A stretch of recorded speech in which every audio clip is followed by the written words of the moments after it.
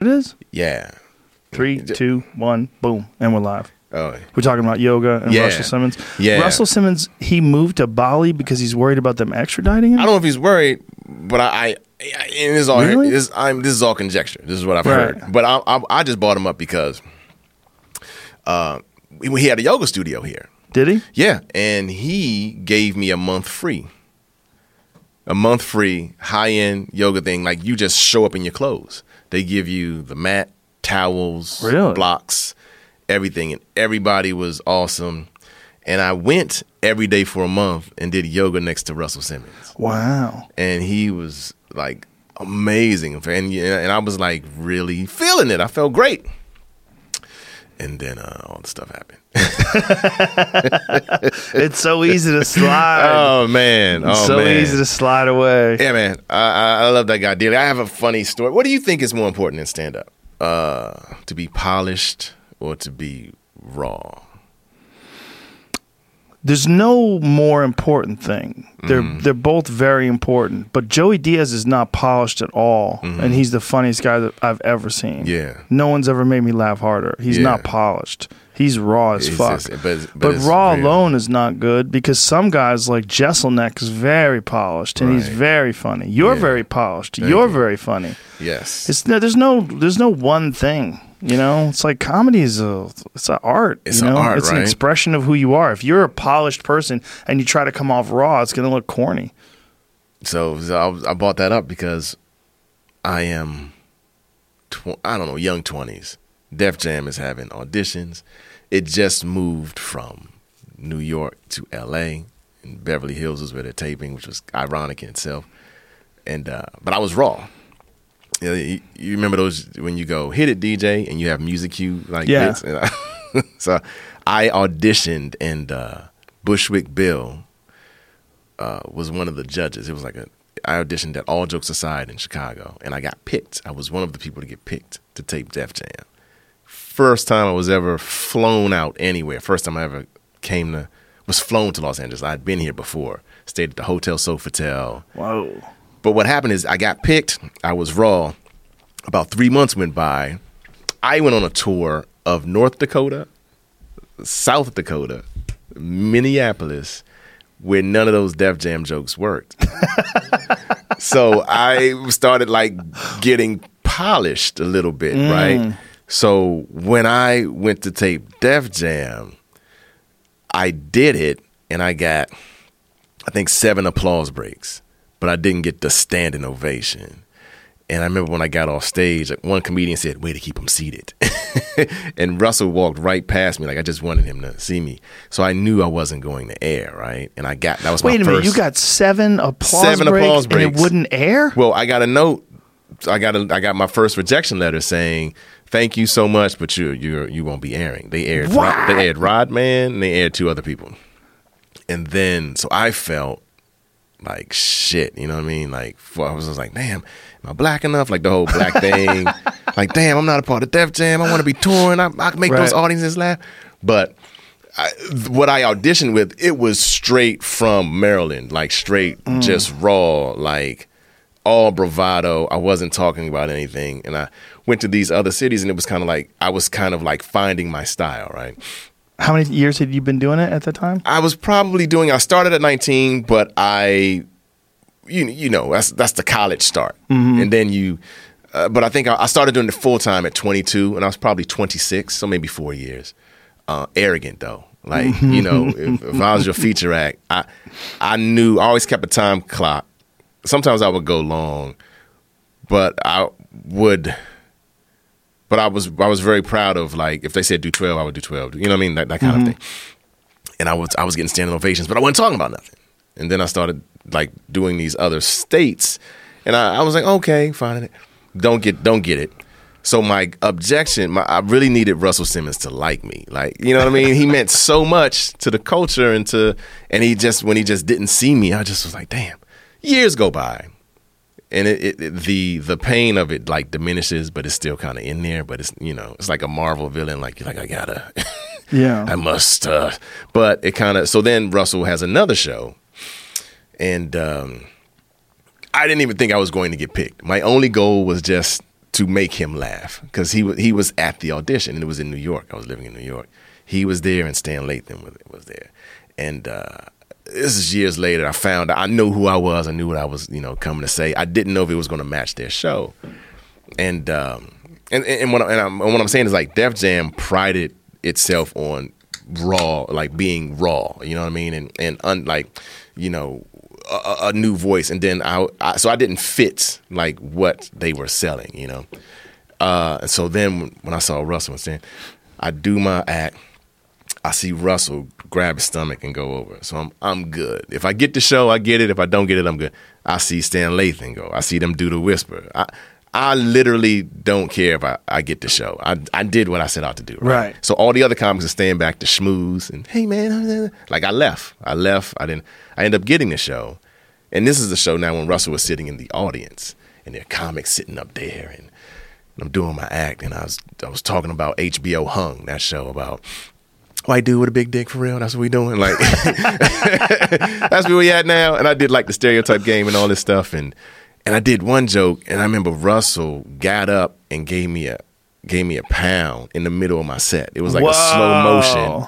And you could see all the comics, like, and I was like, so it was like the full circle of 24-year-old me, beat it. And then 34-year-old me, maybe. Russell was like, yo, my man. And then I would go, then I was doing yoga with him for a little bit. But we never hung post. It was just like, it was just like, I don't know. It was just like a full circle moment. Call you and say, I'm giving you this month free yoga? Or was it a part of doing the show? How did that happen? No, he used to be at All Def. He had All Def Digital. So he moved here. And I think I went there to pitch him something. He was like, yo, nigga, you do yoga? He's like, you come here, and he just gave me a month free, and I was like, I'm gonna take it. And so every morning I would wake up and drive, and I didn't know I was gonna be in his class. Like Usher Raymond would be in there. He was flexible as hell. Really, like, incredible. Yeah, like all these people would be in there, and I really Usher started can getting into fight. Yeah, really? Have you ever seen him train? No. Usher has videos online of him training at Black House, and he's legit. Wow. Like, he's a legit skilled fighter. I believe it. Like, he's got, like, real good hands. He can throw kicks, everything. Yeah. He is probably the Kobe of R&B. Really? I feel like he outworks everybody. When I saw him in yoga class, I was like, who else is doing this? Like, in your field, you know what I mean? Like, I don't know. Yoga is something you don't get any credit for doing. No. Because it's fucking hard as shit, but it seems like no big deal. Like if you say, I ran 7 miles today, people are like, whoa. Yeah, that's impressive. I did yoga today. They're like, bitch ass, what you doing? Stretching with some old ladies. Dude, but it's real, man. I felt so good when I was doing it. And I don't think I didn't tell anybody I was doing it. You know what I mean? Like my wife knew I was going. Yeah. But it's a personal thing. It's like golf, right? It's a personal. It's just you against your body. And Russell, he would give me tips. It's about breathing in difficult situations. He would always say that. I never forgot that. It is about breathing. Yeah. It's about breathing. That's what life is. Like, life is going to give you difficult situations, and if you don't remember to breathe, you're fucked. That's kind of like the premise of it. Well, I feel like we operate on a scale, and the least difficulty you have in your life, the more difficult it is to encounter real adversity. So when you give yourself voluntary difficulty, so I volunteer to work out hard, I volunteer to do jiu-jitsu, I volunteer to do yoga, I've pushed myself to do these things. When actual real life difficulties come along, like they're hard, but there's never a time in life where it's as hard as a 90-minute yoga class. Wow. You're sweating like crazy. You barely can stand up. You're trying, your feet are cramping, your legs cramping, pouring sweat, pouring down on the mats. It's temporary. You know it's going to end in 40, 50 seconds, whatever the pose is. But that to just hang in there is so hard. Dude. That I think it prepares you for other things, other than like the loss of a loved one or something like that. That's impossible to prepare yourself for. But just bullshit stress. Right. Just regular life bullshit stress. Yoga class makes that stuff look like nonsense. If you're doing yoga on a regular basis. Yeah. Well, it was something I'm consistently inconsistent. You know what I mean? But I'll go through a phase. So before the Russell thing, I went to a hot Bikram class. Yeah, that's what I do. So I went to a hot Bikram, and this is when I was single. So I was basically just following the asses. Like, yo, we all going, y'all going, oh, hey. And I would go into there. And I remember it was a big room, and everything was chill. And, you know, I literally had never done this at all. I was literally just, you know, I don't know why. And I just remember they closed all the windows and they stopped the fans and it started getting really hot. And I was doing the poses and I was shaking and, like you said, I was sweating profusely. And the only thing I knew was it was supposed to be a place of no judgment. They kept going, it's your journey, it's yoga practice, no judgment. The lady had the little mic thing and she came over to me and she covered it and she whispered to me, "Are you all right?" I was like, I'm feeling judged. I'm really feeling judged right now. That's how awful I must have looked. I was just I couldn't. And so I didn't really go back after that. My ego was bruised a little bit. And so I would do it at home sometimes. Preparing to go back? Trying to practice yoga, son, so I could not get judged. And when I left, like, she was like, the teacher was like on the cover of the magazine in front. I was like, damn, like, she legit. Like, yeah. And so, but how she did it was so funny. She was like, "Are you all right?" I was like trying to show off for these girls, man, and it was terrible. It's fucking hard, man. And the reason why they ask you if you're all right is because sometimes people are not all right. Yeah. Like, I've seen people almost black out where they have to lay down. Oh, yeah. Because it's 105 degrees in there. And if you're not used to that kind of exercise in that kind of temperature, if you have, you know, if you're one of those people that just, that stuff gets to you and you can't handle it. Yeah, you can legitimately pass out. They don't need that. Did you remember Bally's gym? Yeah. I remember. I used to live on there's a Bally's at the bottom of the hill, and I belonged to Bally's, you know. And I would go, you know, I went through a period.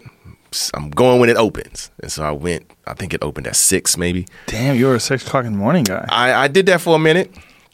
Get there, it's a line outside. How come we can't go in? And this lady's like, somebody's dead in the pool. It was a dead body, like, floating in the Bally's. Whoa. And then I never forget, this other lady goes, "At least he got out his contract." Like, not even gave him a second to, like, no moment of silence. Because Bally's was notorious for not letting you out. Yeah. At least he got out his contract. And then everybody still waited. And 24-hour fitness is the weirdest one. They'll let you sign up for like 10 years for like $1 a week. Hilarious. They don't give a fuck. No. They know you're not coming. Right. They're like, oh, yeah, we'll help you with your goals. Yeah, you're going to get fit. You're going to get jacked. We're going to get ripped like Bobby over here. Look at Bobby. Bobby shows up every day. Right. And you're like, wow, I'm going to be like Bobby. And then you just start eating chips, drinking soda, never show up.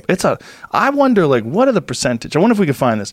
What are the percentages of members in 24-hour fitness that actually go on a regular basis? I bet it's. That's a great hustle. Don't share that. They wouldn't share it. No way. You're probably right. Yeah. No way. Because then people would go, why am I signing up for that? Yeah. That's a great hustle, man. I had a 24-hour fitness for a moment, and then I would go, and it would be so crowded, I would just go home. Sometimes it's real crowded. Yeah, I'm like, I can't even do anything. Then some of them, like, you couldn't use all of them, too. You'd show up and want, you don't have that membership. Yes. Like, what are you talking about? Equinox is like that, too. Oh. I did Equinox for a second. Yeah, this is a 24-hour club sport. Yeah. Like, what? Yeah. I did Equinox for a second. I got to play basketball with Magic. Really? Yeah, he was in there working out every morning. Wow. This when I was on Arsenio too, so he had, like. So you just play a pickup game with people? No, I didn't. He would shoot around, and I just kind of like made myself like available on the court. I'm just there. When the ball went through the rim, I went and got the rebound. I gave it to him, and he shot another one. I got the rebound. I go, I always wanted the rebound for you. And then I gave him a pass, and he did the classic hook, and he goes, and now you got an assist. That's hilarious. And so, and then, because a lot of basketball players would come up there, and I would look at them like, man, I'm glad I couldn't. Like, Magic is huge, man. Like, have you seen him in person? No. He's huge. Like, and I'm 6'5", so, but his back is like, I had hoop dreams until I played against Grant Hill in high school. Grant Hill is 6'9", and it was a Christmas tournament, and my mom was there, and my girlfriend at the time. Shout out to Well, I'm married now. But anyway, my girlfriend at the time was there. And I had a rah-rah section. We were the home team. And Grant Hill comes in. And my coach had me check him. And I never, I guarantee you he won't remember this. But it's this thing called a crossover, right? And with most people, if you cross over, I'm still in front of you. Grant was so long when he did put the ball from this hand to this hand, I had to literally slide 2 steps. And then when he went back, I had to slide back 2 steps. And when he went up here, there was no way I could get up there. And so I told my girlfriend, yo, go home. Like, y'all don't need to see this. He scored like 60 points. He was shooting from half court. Like, he just looked at us like, I was like, I'm a do well in school. That's a fascinating thing when you see someone who's a world-class athlete at the beginning of their journey. This is in high school? High school. Yeah, beginning of their journey. Yeah. Right? Because he's really just becoming a man. Yeah. He's not even really a man yet. Nope. But you see already, like they have that jump. I'm sure Jordan was like that. I'm sure. Well, wasn't Jordan didn't make his high school team? Yeah. Isn't that crazy? Yeah. Who cut him? God. Yeah, that coach had to, when he went home that night, had to talk to his wife, like, I think I made a terrible mistake. But he probably didn't realize it because at the time, Jordan is not the biggest guy in the world either, right? How tall is he? Is he 6'4"? He's 6'6". 6'6". 6'6". But compared to some of those giants, like when they're standing, like Shaq is the most ridiculous human being I've ever met. Incredibly strong. His hands are as big as his table. Yes. They just reach out and just swallow your arm. Yeah. He's so big. Man. He lives in my neighborhood. A word? Yeah. I did a commercial with him. It never aired. We did like a series of spots.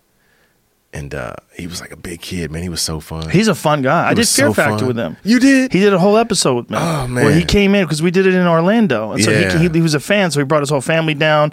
He had a bus. He brought a tour bus to hang out in. He's so fun, and then he, he did the thing like, 3, 2, 1, go. And I'm standing next to him like a little 6-year-old with my dad. It's hilarious. Yeah. But yeah, there's people that are they're different, man. They're just different level athletes. And I bet Jordan, as good as he was, he needed that rejection to turn that burner on. Yeah. To make him Jordan. Yeah, to make him focus. Yeah. Yeah. And that's always going to be a story, that he was cut from his high school basketball team. Yeah, I think he brought it up in his Hall of Fame speech. I think so, too. Yeah, the Hall of Fame speech when he kept shitting on all the different writers. He remembered all of them. All of them. Like, bro, you're Michael Jordan. Why are you even bringing these guys up? Nobody even cares. Wouldn't let it go. That's why he's so great. Yeah. That burning fire. They would say that if you beat him at pool, he would hate you for 2 weeks till he'd play you again. Amazing. He used to have a pool tournament that he would do in Chicago every year, and it was for charity. So he'd have all these celebrities come and play pool with him. But, he wasn't a good pool player. Right. He was it was okay. But there's real pool players out there. They'll fuck you up. Tear your shit up. And if he got beat, he would be furious, apparently. He just couldn't handle it. But that's the case with everyone who's great at something. They don't want to lose at shit. They don't want to lose at backgammon, parcheesi. Yeah. Is that healthy at a certain point? No. It's like, yo, Mike, turn that off, It's so unhealthy. Yeah. It's so unhealthy. But that's what makes them great. It's like there's a pro and a con to everything. I have this saying that I've always said, that greatness and madness are next door neighbors, and they borrow each other's sugar. You can't be great unless you're a little crazy. And if you can't be the best ever unless you're out of your fucking mind. And Jordan's clear. When you see him in that speech, when he's talking about the Hall of Fame, when he's talking about getting inducted and all the people that are wrong, all the people that... He's angry still. I mean, he's a crazy person. This is one of your great highlights, as recognized the greatest basketball player of all time. Think about how many people have played basketball. Millions of people all over this country and millions of people around the world. There's one guy. If everybody says, who's the greatest basketball player? It's Michael motherfucking Jordan, right?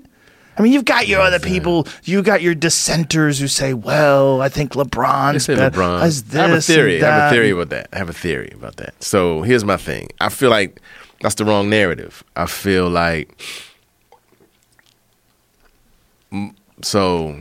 here's my friend and I. We were talking about what is greatness. Right? Greatness is clearly the numbers and the accolades and the wins, but greatness is also being able to overcome great difficulty and still perform, right? And so adding that into the formula, I feel like out of everyone that's a part of the conversation, LeBron is the only one who never met his dad.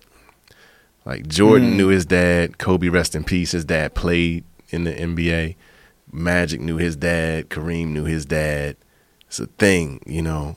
LeBron, tallest dude in Akron, walking around every day. You see another tall dude, he had to be like, Dad, is that? You know what I mean? Like, just mentally. Right. Like, who taught him the game? Like, Jordan had these great teachers and all that. So I feel like the question should be, Michael Jordan is clearly the greatest of all time with two parents. But with one parent, LeBron is the greatest, and Kevin Durant is like coming up. That's an interesting way of looking at it. Just because it's different starting lines. But there's so many different variables that take place in your life from birth to death. To just isolate one factor, like not having a father. Well, but I mean, it's like all of Jordan talked about when he got cut from his team, his dad was the one who pushed him. Like he was his greatest motivator. Like he had that. Like who was doing that for LeBron? Who taught him the game? Like Jordan went to NC State where Dean Smith was one of the greatest. You know, everyone talks about Jordan's fundamentals. Where did LeBron learn this from? Like, who was teaching him this stuff? And so it's just a different space. And so it's almost like saying, and I relate to LeBron because I was raised by a single mom. So I recognize myself more in him than in Jordan. And it's a very, nuanced thing. But I feel like when people go, who's the greatest? I'm like, man, that dude had two parents. Like, yeah, of course. Yeah, that's funny. It's like if you... But what about motivation? The thing about having two parents versus one, is there something about having one parent that gives you this insane motivation to drive to succeed? That's a factor in a lot of people. There was a factor in me. Yeah. Growing up, because I didn't grow up with my dad. Yeah. Not you didn't? Knowing my dad. I talked to my dad since I was 7 years old. Okay. So that, and the fact that I knew him up until I was 6 and then didn't talk to him for the rest of my life. Yeah. That fucked with me. Yeah. And that there's a part of that. Yeah. There's a part of that would make you like, I'll show you motherfuckers. Like, you guys don't think I'm worth anything? I'll show you. Yeah. Like, there's something that, like, Mike Tyson had that. Like, a lot of people had that. A lot of great athletes had terrible upbringings, and it's almost a positive factor. Right. You know, you could say that Jordan's dad was a positive factor, and that can work as well. But also, sometimes it can be a positive factor to be ignored. Having a difficult childhood can actually be a positive factor. Oh, definitely. I mean, look, LeBron's a billionaire. It clearly was a positive factor. It worked out. But I'm just definitely, it worked out. Yeah. I'm just saying, in the debate of I know what you're saying. Who's the greatest? Yeah, I know what you're saying. I mean, this but dude I'm saying had different. It could. There's two different ways that could go. Yeah. But it's also like they're playing in different eras. That's like. Did you see the Tyson Fury Deontay Wilder fight? I saw clips. Holy shit! Oh my gosh, were you there? No, I watched it at home. Holy shit! How big is Fury though? Fury's 6'7", almost 300 pounds? 6'9". 6'9". Deontay's 6'7", Fury's 6'9". 6'9", 270 pounds. And he just he said he figured out in the first fight that Deontay, in the 12th round, he started backing Deontay up. Deontay can't fight backing up. Because Deontay is a guy who pushes forward, and he's got this ridiculous power. Right. And everybody's scared of his power, so everybody's moving all the time. And Fury realized in the 12th round, after Deontay knocked him down, almost knocked him out, he got up and started chasing Deontay, and Deontay fought sloppy. He said he looked awkward. He said his footwork didn't look so good. Technique. Deontay's known as being this guy who's got an eraser. His right hand's like an eraser. All the mistakes, Teddy Atlas put it this way, all the mistakes of the previous rounds all get erased with one punch. Blah! He just shuts people's lights out. And he has that confidence that he has that eraser power. But with Tyson Fury realized, like, look, Tyson doesn't fight that way. Tyson Fury fights on his toes. He sticks and moves. He did a lot of head movement and a lot of like shucking and jiving, and it makes it very difficult for you to figure out what he's doing. Like, is he going here? Is he going there? Is he moving? Is he jabbing? He'll come at you like this with 2, 3 fake jabs, then a jab at a right hand. He'll throw a right hand to the body, then he'll throw a left uppercut. He'll step to the side of you. He'll throw a right hand. He'll move out of the way. He'll pop you with a jab as he's moving away. He's like a very technical, like really sophisticated boxer. If you look at the movement that he does, for someone as big as him, it's really kind of crazy. And it's not that he couldn't step forward and smash people and knock people out. It's just he knows the sweet science. Yes. You know, he knows the sweet science. But then he realized for this fight, he had to fight a different way. To shock Deontay, he had to come at Deontay full blast, get in his face from the jump, and that's exactly what he did. He also changed trainers, and he went with Sugar Hill, who's a Kronk trainer. Kronk is where Tommy Hearns came from. Gerald McClellan, some of the great like knockout artists of the past. And Kronk Jim from Emmanuel Stewart was known as being a very offensive style of fighting. They have heavy jabs. They don't touch you with the jab. They're smashing with the jab. Big power in the right hand. Like Kronk was an attacking, aggressive style. Like they were all known. Like they would wear those Kronk shorts, those yellow golden shorts. You saw a guy with Kronk shorts on, that motherfucker came to kill you. And they fought in when they were in the gym. Emmanuel Stewart would turn the heat up to 100 degrees. So when they were doing like hot yoga in the fucking Kronk gym because he wanted to build up endurance in these guys. So when you would go into the Kronk gym in Detroit, it was hot as fuck, like really hot. And that's how he would force everybody to train under extreme duress.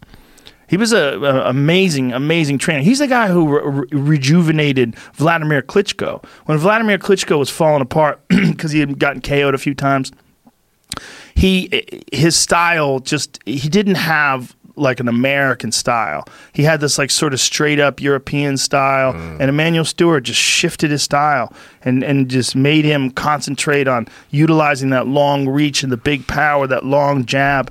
So when Tyson Fury went with a Kronk trainer for this, like he was dead serious. He was going for seek and destroy. He told everybody that's what he was going to do too, but nobody believed him. Everybody thought it was just a hustle. Like him saying, I'm going to knock out Deontay Wilder. I'm going to come after him. I'm going to knock him out in 2 rounds. Everybody's like, you're out of your fucking mind. Even Deontay was like, you don't believe a word you're saying. You're just talking. You're not going to try to knock me out. That's exactly what he did. He figured out the puzzle. In the 12th round of the first fight. He just realized when he had him backing up, he's like, oh, this guy stumbles on his feet. He gets all awkward and you got him backing up. Yeah. So he just stuck to him like glue. He took that L. That's what I wanted to talk to you about. I want to start fighting, man. No. My son needs to know. No. I want to talk to you about, first I want to thank you because you've been very kind about just promoting my stand-up on this platform. Oh, you're welcome, dude. And, I'm a huge fan. Thank you, man. You don't make any sense to me. I know. You are one of the best comics in the world. And the fact that people don't know who you are, you should be filling arenas. So this is what I'm doing. I made something, and I want to give it to your viewers so they can watch it and judge for themselves. If they just go to textowen.com. Textowen.com. I'll send you some never before seen stand-up of mine. If you fuck with it, then we see what happens. I'll check back with you a little bit later. Oh, there we go. Yeah, you go to that. You're doing the improv with me Wednesday, right? Late show. Wednesday. The late show. But come hit me with that. I'll text you back. Beautiful. And then after this podcast, see how many people, whatever, and I'm gonna send you some never before seen stand up. If you haven't seen me, not familiar with me, dude, it's gonna break your phone. Hey man, that's my prayer. You know what I mean? Because you don't understand your kind words, how it's affected my life in a great way. I felt like Vladimir Klitschko basically, as far as like comedy is concerned. And then when you would be like, dude, you're shit, and I'm like, for real? Like, well, it doesn't. Really, it doesn't make sense to me. I know great comics. You know, most comics when they get to your level, they're famous. They're famous for being really great comics. Well, I see you on stage. Like I was watching the last time we worked together, and I forget who I was standing in the back of the room talking to, but I was like, this doesn't even make any sense. I mean, he's so good. He should be headlining arenas. That's my goal. It's true. It's just like your comedy is so polished and so. And I was talking to Tony about it. I was Tony Hinchcliffe. We were in the back watching once. I was like, look how economy of words. Like you use just the right amount of words. Like you have to fill in the blank. You make people fill in the blank sometimes, and it makes things even funnier. Like that's all black belt shit, man. It's like I love it. You just spent so much time writing. Yeah. You know, and writing for sitcoms and writing for movies, and I know it's been very lucrative for you, and it's great, and you know, you're a great writer. There's no question about it, but you're a world-class stand-up. Thank you, man. Thank you, everybody. It's true. Go to textowen.com. We're gonna get this going because I'm serious, man. Because it's like, you know how the business changed, and you know, I thought that if you just had quality work, that you know it would, and then it's just changed to something that the TV shit all went away. It all went away, and so we'll see. We'll see. I'm putting myself out there. Well, you got to get a special. That's all it's going to take for you. Yeah. You know, on Amazon a platform that people watch. Yeah, Netflix. Someone's going to step up. Yeah, that would be great. You know, and so we'll see. But I wanted to thank you, and my pleasure. We'll see what happens. Hopefully, break my phone, y'all. I want to experience that. Because Comedy Central is great. I owe them a debt of gratitude. They put my special out in 2014 and 2009. Yeah. But the reality is, it's just not the same anymore. People aren't watching it like they used to watch it. Yeah, they lost the public trust somewhere. Yeah, well, they put out a lot of bullshit shows. Yeah, you know. Yeah, they're micromanaging things. There's a lot of people that are scared of anything controversial. Yeah, somebody told me they fired a lot of people over there, but you know, you hear that, and we'll see what's happening. Listen, next. They passed on Kyle Dunnigan's show. Kyle Dunnigan, so funny. That fucking shit that he does with Face Swap is the funniest shit on Instagram. He is the funniest man on Instagram, and there's a lot of funny shit on Instagram, but his shit makes me cry. I cry sometimes watching his stuff. Yeah, he's so talented. He's a talented, creative guy, and the fact that they didn't pick that show up is. But I knew they were fucking it up already because he showed me this one clip. It was Caitlyn. You know, he does everything with face swaps, right? He had Caitlyn Jenner on top of Donald Trump, fucking Donald Trump, and it was hilarious, man. He shows it to me in the back room of the main room. I'm crying, tears are coming down my eyes. We're laughing so hard. And he goes, "And get this, Comedy Central passed on that." I go, "What?" I know. He said, we can't do that one. They said, we can't do that one. It's too controversial. I go, controversial? That's what you do. Right. Everything you do is controversial. But it's so obvious that it's fake. It's funny because it's fake. It's like South Park. Like, you fucking dummies. What is your most successful show? South Park. What does that show do? They don't give a fuck. They go all out. Yeah. South Park has no boundaries. And it's one of the reasons why it's the greatest comedy show ever. Yo, man, that's the thing. That's the thing about creating and depending on invisible people to approve it or get it, because you don't know where the no's coming from. Right. Like what you just said is an impassioned argument. If you could sit down with the decision maker and go and just talk about it, then maybe his show would have gone. But you don't know who anybody is. You write it, you know, you just go, this is good.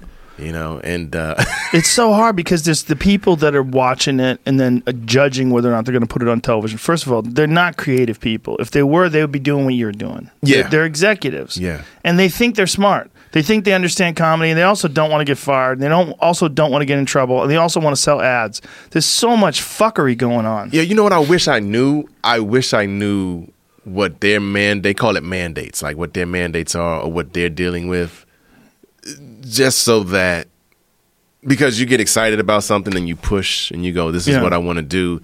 And it is, sometimes you go, oh man, I don't think they're considering the actual audience sometimes. So I don't know what they're considering, you know, and it can drive you crazy. It can drive you crazy. They're also seriously worried about woke culture. They want to make sure, like, I've had friends that when to pitch things, and they're like, where's the diversity? You know, we need a trans biracial woman in this. We needed this. We needed that. Like, hey, just concentrate on making it good. Make it great. Just make it good. You know, I think your diversity should be everybody who's good. Find people who are good. Don't exclude them because they're gay or trans or whatever, but don't include them because they are if they're not talented, because that's not good. You just need good. You know, it would be nice if it was easy for all those people of all different backgrounds to get up in stand-up comedy clubs and then get their career going. And I don't know any situation. I mean, I'm so far removed from open mics, it's hard for me to even talk about it anymore. We should do one. We should. We should do one. We should. Just Let's new film shit. it. Yeah. Only do new shit. Yeah. Hey, whatever happened to that thing we did with you with the notebooks? Yeah. That was hilarious. I couldn't believe I found those. Dude, it was great. It was great. And I was thinking of giving that to people when they text Owen.com. So I shot 6, edited 4. And took it around town. A lot of people didn't get it. A lot of no's. The people who loved it the most was All Things Comedy. And they were like, we want to, take this out. But I was partnered with somebody at the time. I had a manager at the time that they didn't connect with, so it kind of went away. And my wife, we were just talking about this. Like, this should be on TV. Like, it's such a clean, simple, fun idea. Well, it should be on YouTube. It should be, yeah. Like that was my initial plan. My initial plan was to put it on YouTube. Why don't you put it on YouTube now? I don't know. Does somebody else own it? No, me. It's all me. It's all me. All my IP. And all right, I put it on YouTube. Will you like support it or tag it or something? I don't know how that stuff works. I'll do all that shit. You like a genius back there. Like, why is he? You understand, man? I'm so afraid of. I'm not afraid of no. I just got to get the first gut punch, and then I'll keep going. You understand what I'm saying? Mean? Like, something weird happened, man. My younger self, everything people are doing on Instagram, I did when I was 18, 19, 20. Right. 20. Then you get a little bit older, you're like, I don't want to. What's this take? What's going on? But when this how I idea, feel about TikTok. Yes. So you go. So when this idea came to me, I thought, I can't think of I think his name is Chase Jarvis. I was looking at Chase Jarvis. I never heard of this guy, but I used to watch his interviews, and he was always sponsored by something very cool. He's a photographer, and he had his own show. He shot it like in his home, and he would only average like 50,000 views. I'm like, how is this guy doing this? But I thought Notebooks could be something like that would speak to comedy fans. But my whole intention was because I felt like stand-up was being like homogenized, because when you would just do some of these shows, the set was built and you would just stand there and perform, but it was no way of an audience member to go, I want to follow this guy. I want to come see this woman or this guy live. Mm-hmm. So I thought Notebooks, the show we're talking about is called Notebooks, and it's basically every comic. The one thing comics never throw away is their old notebooks. So I sat down with Joe. I sat down with some other comics. I couldn't believe I found those. Wasn't it fun, man? And you start going through it, and you got to see it. You watch Joe go back to where he was when he was like performing it. I could see it on your face. I could see you like remembering like where you wrote this stuff, where you came up with it. And it's just, I don't know, it just shows that this isn't, like, we make it look easy, but it's like, it shows the journey. It's also like a way of like appreciating, like, because sometimes we're hard on ourselves. It's like, damn, man, you know what I mean? Like, and there's funny stories where you're like, I thought this bit was going to make me. This was going to shut it down. This was my bring the pain, Right. And then this we had right. I mean, it's just, and because I can listen to a comedian and tell how long they've been doing it, and I got to this place where I don't believe anybody sucks. I just believe they haven't found it yet, and I'm interested in. Let me tell you something. There's some people that suck. Don't get confused. I didn't even say that. Don't get confused. You can't grow plants in the sand. You just did yoga today, John. Yeah, it doesn't matter. There's a reality. Yeah. There's a reality. Yeah. But I mean, but we got into this space where now people post everything online, so you're watching them. Like, I have videos of me in San Antonio, Texas in 1996. Not great, but it's on a VHS tape in my basement. You know what I mean? People are watching you grow. Right, people watch. Yeah. But now that would be on YouTube, and people would be like, so when I did hit, some people would be like, man, I can't stand Owen from something that they saw. You know what I mean? It was like, I was figuring it out, man. I didn't know. I thought fart jokes were funny, and I did them, but. You can't worry about that, though. Yeah. That's you just got to worry about what you're doing right now. Yeah, so I'm going to put it out. You can never worry about what you did. All right, I'm going to put it on Notebook. I'm going to put Notebooks out on definitely. YouTube. And dude, I found some shit from 1991. Right. It was fantastic. That was crazy. Fantastic. So, all right, so I'm going to put terrible. that out. The writing was so bad. It was great, but that's what was great about it. And you were embarrassed when you were reading it. It was fantastic.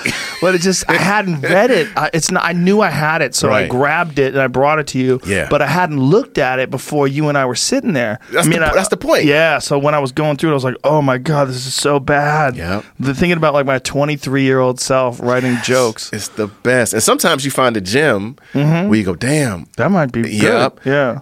There's some bit you bailed on where like you're it now. So I know how to make this work. Right. You can have we had some people connect with that. And what I love about it is comics aren't burning material. Right. So I feel like everyone can do the show. I prefer to have somebody that's gotten their 10,000 hours in. Yes. And so we can have like, you know, those stories, and it's just an interesting way in. I loved it. I loved it so much. But my point is, I was like, I want to do this for YouTube. But then I was like, man, maybe there's a televised play for this. And 3 years later.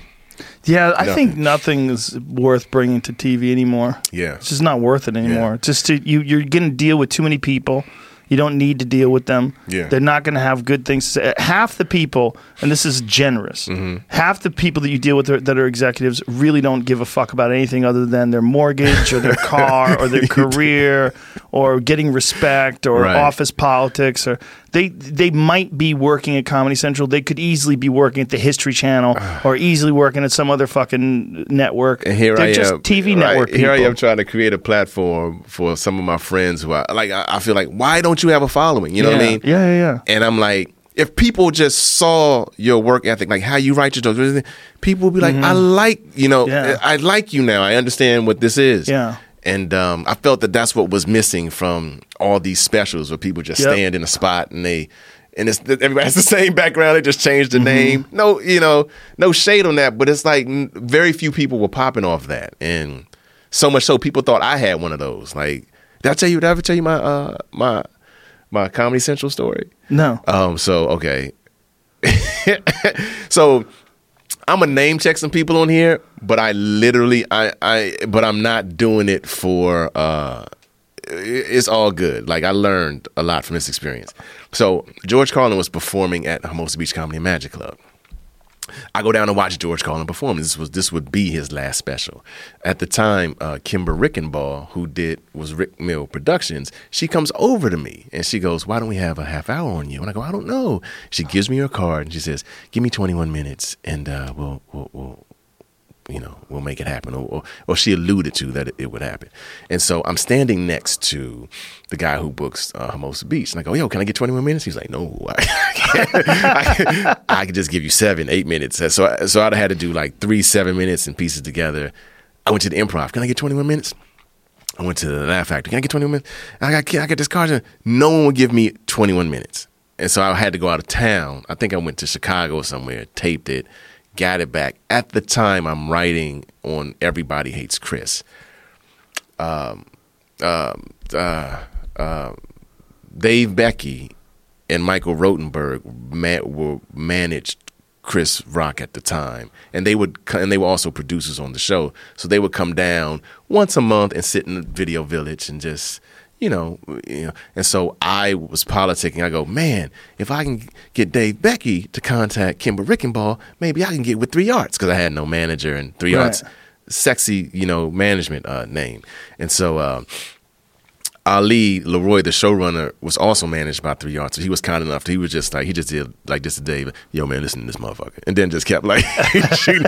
So I was like, "Dave, Mr. Becky, what's up, man? Kimber Rickenbaugh gave me the card, said if I can give her 21 minutes, it's probable I'll get a half hour special. I was wondering if I could do that through you." And he goes, "Say no more. I rep Kimber Rickenbaugh. Done." Wow. So at that time, I booked a lot of colleges. So I am on cloud 9. I go, "Yo, I'm about to get a half hour special." Woo! I had a gig for a college that night. So I catch the red eye to Iowa, right? Ames, Iowa. I'm performing in Ames, Iowa. Yikes. Get to the hotel room the next morning, phone call on my cell phone. It's Dave Becky. I'm corny. I go, "Yep, this could be the start of us doing this a lot." I'm all stupid. He just cut that shit off. "Yeah, Owen, talk to Kimber, and she says she never heard of you." And I was like, "What?" I was like, "You hazing me, right?" "Nope, sorry, man. Good luck, man. All right, talk to you." Boop, hung up. And I was like, "What?" And it never dawned on me to call Kimber and be like, "Hey," like I was so floored by that. Oh no. Yeah, it was like a gut punch. And then check this out. I show up at the college. I didn't have a college gig. The contract wasn't finalized. So I flew to Iowa for nothing. Lost money, rent a car, hotel, da-da-da. Had to drag my dumb tail back to L.A. No special on the right. And again, I didn't even... You never contacted her? I didn't even know, like... And that's why I said I could say her name, because I never did that part, right? So, like, maybe I could have called him and, "Hey, da-da-da." She'd be like, "Oh, my God, so sorry." I didn't even think that. I I was having like a pity party on the set of Everybody Hates Chris. Ernest Thomas tells me, man, don't wait on Hollywood to give you permission to be great. And that's why I shot my first special. I took all my college money, did all that instead of just calling this woman and like, hey, something weird. And so that's how I ended up like shooting the first special anonymous. That is so crazy. Isn't that crazy? She said she didn't even know you. I never heard of him. But meanwhile, you had her card. Had it and didn't use it. That's why it's like it's not. I don't feel like it's shade on her. It's like I'm talking about, and if it's any comments, this and like, yo, call him. Like, you know what I mean? Like, I'm just.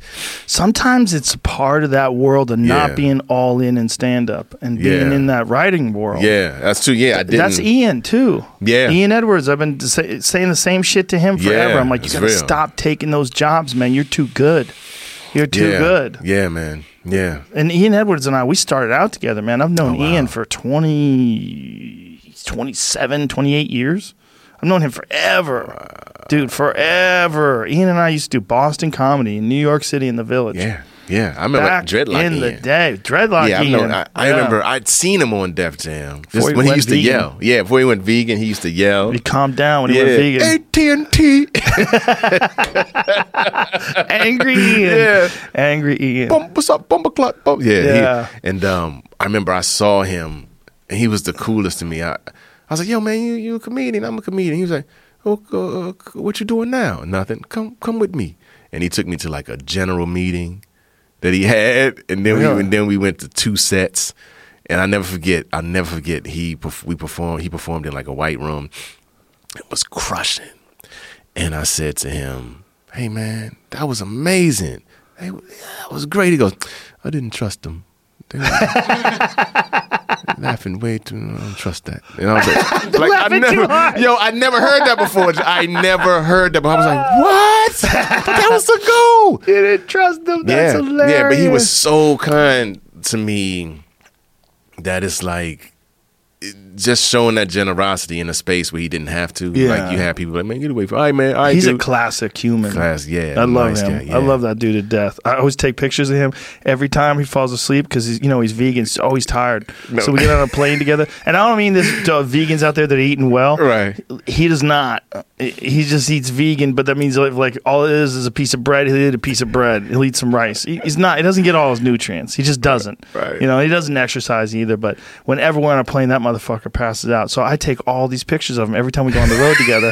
When he's sitting next to me, every time he passes out, we're on the runway. This dude is nodded out. Always. But then he got me. Ooh. He got me recently. He got me. It's just giant smile. I've never seen him smile that well. Did you see the video of it? There's a video of it on Instagram.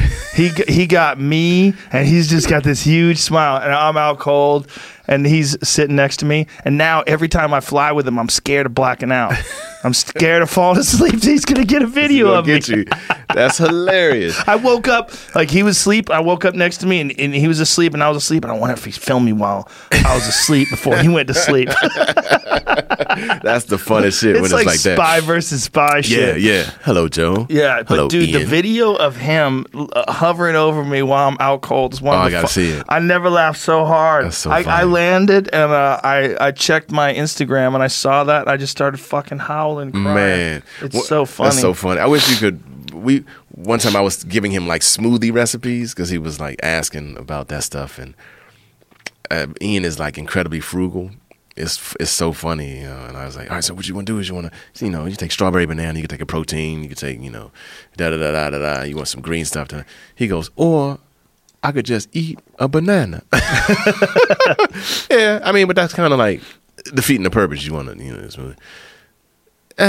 Yeah, so I think he's doing smoothies and stuff now. But back then, I just remember I was like, what? Huh? Like, I just gave you this whole recipe. I could just eat a banana and it's cheaper. That was his whole thing. Cheaper? That's what it is? I think that was, I don't know, but I was he just like. He needs protein powder in his life. He's so funny, man. So, yeah. So I grew up in Prince George's County, Maryland, right? And a lot of comedians come from there. Chappelle, I have a great Chappelle story because we're the same age.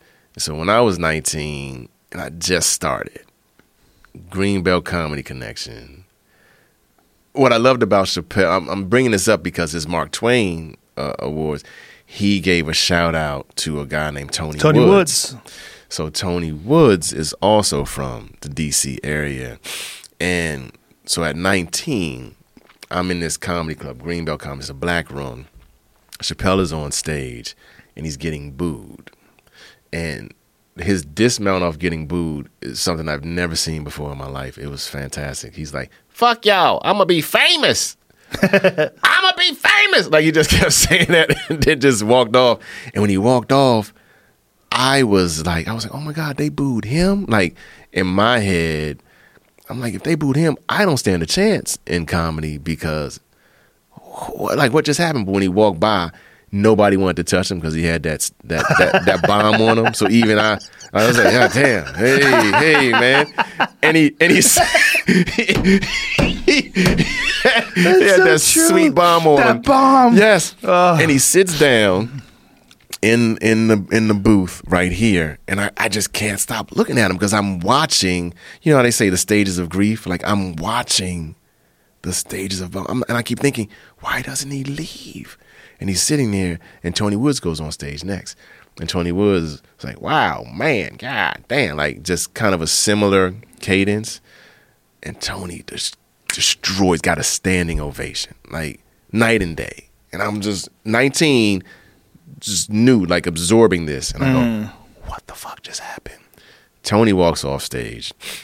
As a comic, I'm just kind of like eavesdropping. Like, I think I'm 5'7", but I'm fucking 6'5", but I'm just trying to like look at what they're going to do next. And they get up together and they walk out. I kind of just follow them out, thinking, I don't know what's going to happen. They're like, hey, kid, want to hang with us? I don't know. They get in the same car, and it's like, I think it was a hatchback. I'm not sure. And Tony drives off. I'm like, whoa, they came together. And like, that was all I knew of that relationship. And so, and I knew that Tony had been doing it a lot longer, and I knew that Dave. It's kind of like how when Kobe came into the league and was talking like Mike, and then Kobe leaned into who Kobe was. He became who he is. Yes, yeah. I speak Italian. I'm speaking Italian. I speak like this. These are the things that are important to me. And so you watched Dave do that separate from Tony. But what I love about what Dave did, and this is why he's great, is he recognized Tony in his greatest like comedic moment. Like, it's the most honest thing you can do. You know what I mean? Like, most people would be like, I did this all me, but he was like, and what he said about Tony could not have been truer. You know what I mean?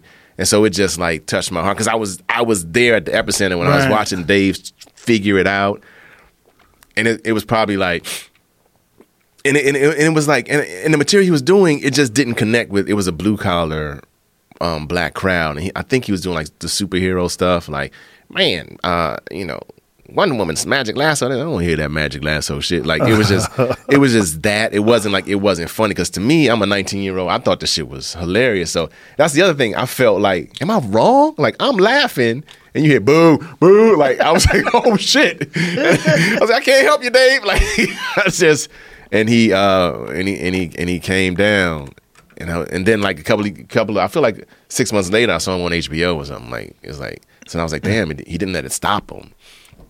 And so I learned like all these lessons just sitting in the back of a comedy club. Donnell Rollins, who might come in and interrupt us. No, he too is from that area. And wow. Yeah, man. And I remember, and Donnell, like, you know how people talk about comedy. When he was on stage, people were saying he spoke Korean. I was like, God damn, who is this dude? And he was the first comic I ever saw command an audience. And I thought the audience, because I was, again, 19, like I had done comedy more than 5 times. And I hear the audience go, do the aspirin bit. And he would do his bit about aspirin. That would be hilarious. Do the bike bit. And he would do this bit about not getting bike. And I thought this motherfucker had like the audience had like requests, you know what I mean? Right. I was like, how great is this dude? Like, they know his work and they're requesting it. But years later, I didn't know that those were like comics. Like, maybe it might have been comics, or it might have been his. But he always had like, he was just so amazing. So I had all these references early on as like where you can take the art form, you know, and how fearless it was. And then I went out to South Bend, where it was just completely different. Like I was in college, you know, but I had all this like these mental downloads of like of just how these different styles that hadn't really touched like the Midwest comedy scene. It's so funny when you're starting out too, because you're trying to figure out like what style is gonna work. Yeah, do I change? Do I shift? Yeah. Like, who am I? Went through all of that. Well, everybody does. Yeah. You have to. And that's again, that's bringing it back to what Notebooks is. Like, I want to know what your particular thing was. Like, I know what mine was, but all of ours is different. Yeah. But we all play the same. It's like we play the same sport, but we all play it different ways. And I love that shit. Like, so yeah, it's ironic that you brought that show up, because I was like, should I bring that up again? Yeah, you should bring it up. Yeah, I was so honored that you said you would do it too. I was happy when I saw those notebooks, I was like, oh shit, that's hilarious. You had the legal pad action. So old too. It's just amazing that I kept them. Well, yeah, we do. You can't stacks of them. Yes, and I'm sure there were several times when you were urged to throw them away, and you were like, yeah, my wife was trying to throw them away. Yeah. I go, nope. Yep, that's what gave me the idea. My wife was trying to toss mine. I go, no, what are you talking about? Fucking way. Those are going to be worth something someday. Yeah. And also, when I was going through them, I was always thinking, like, maybe one day I'll find a gem. Maybe there's a gem in here, just a premise, just a weird premise. It's in there, but it's so hard to get that discipline, like to literally go through it. Mm-hmm. You know what I mean? How do you write? Do you sit in front of a computer and write? Do you write in front of a notebook? A great question. Or do you have good ideas and you just... Good idea. So what I do, you know what I started doing? And I'm going to do a podcast too. It's going to be called In Context with Owen Smith. Because what I started doing is I started reading a newspaper more. And whenever I read the newspaper, my brain fucking explodes with a whole bunch of just ideas. Newspaper? Yeah, why newspaper. I like the physical. I like holding it. But now I'm getting myself to doing the online stuff just because it's just more practical. Because every time I go to get the paper, like it's not. It won't. I always feel so funny when I'm holding a newspaper now. Like, what is this? What are you, Captain America? Right? Were you frozen in the 50s? What are you doing? Yeah, but I like, because you can see the words and you can see like they use specific word choice, and my brain just starts going, damn, that's what. But my act isn't that, right? My act is more personal. But just Chris Rock told me something a long time ago. He said, I don't suffer from what is it when you can't think of anything? Writer's block? Yeah, I don't suffer from writer's block. I suffer from reader's block. I was like, oh shit. And and D.L. Hughley told me a long time ago, if you read the newspaper every day, that's equivalent to having a master's, you know. And I was like, no, it's not. Well, that's GED logic, man. But I was like, yo, write papers.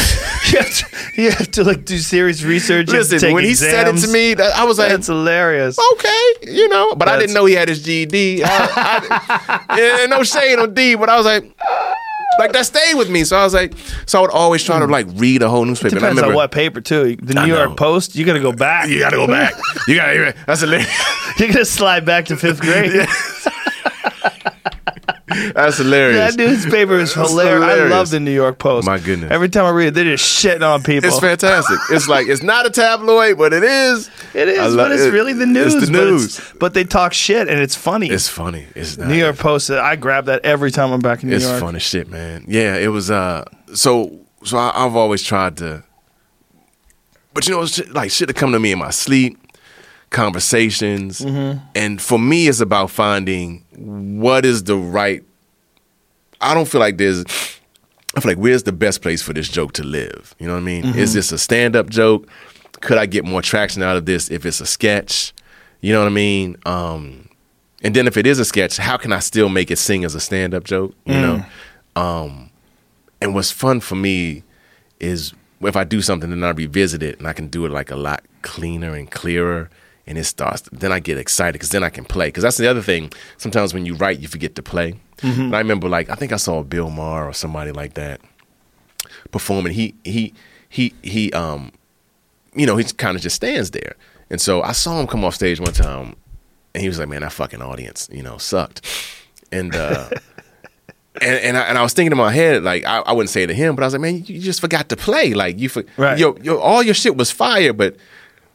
You're not having fun. Yeah, sometimes, and so when I watch a show and I can see he's playing, it's like, and so you forget that. You forget that. I mean, shit, he's up to deadlines. He's got to do all that stuff. Mm-hmm. But when I saw him live that day, I go, like he was trying to figure it out still, so he didn't have the little and so it's all those little things. And so sometimes I could be too hard on myself trying to get it like technically right. And when I just remember to play, this shit is so fun, you know what I mean? Yeah. It's about creating moments, and you forget all of that. But for me, I'm always I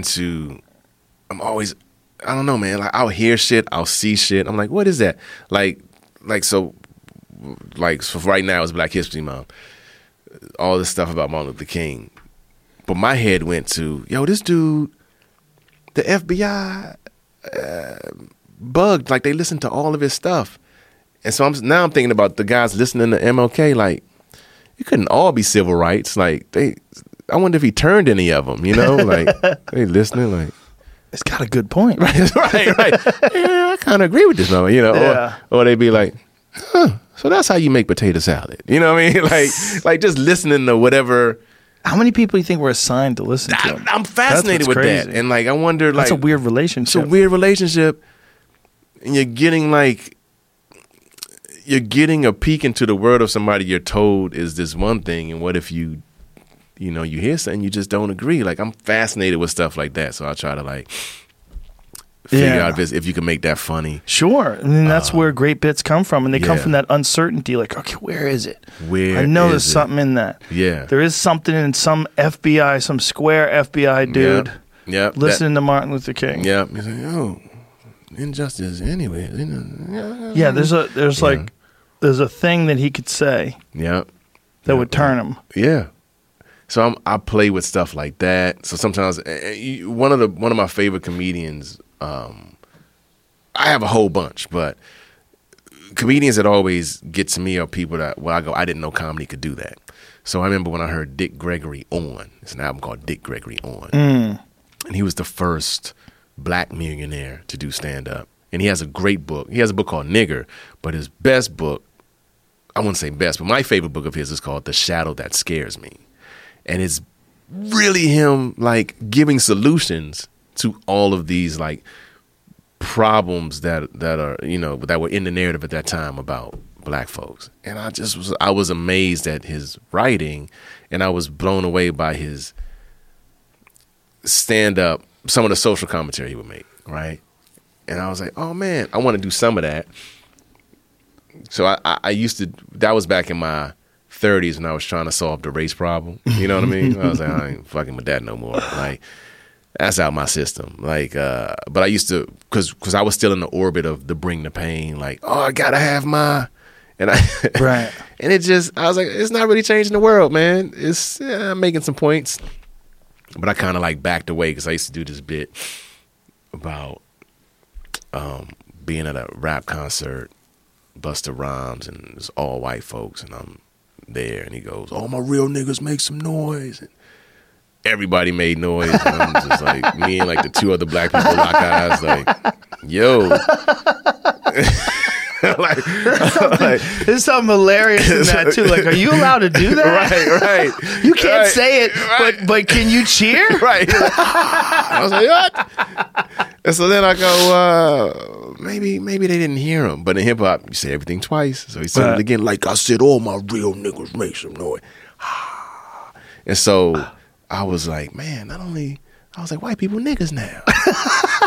This is what I was saying. I was doing this shit like in Milwaukee, Appleton, Wisconsin. And I go, and not only can we call them nigga, they paying $80 for the privilege to be called nigga. $80 a ticket. And then I would go, white folks, tonight I'll call you nigga for $10. $10, nigga sale, nigga clearance, cash only, because I know how you niggas are, right? So proud of this bit.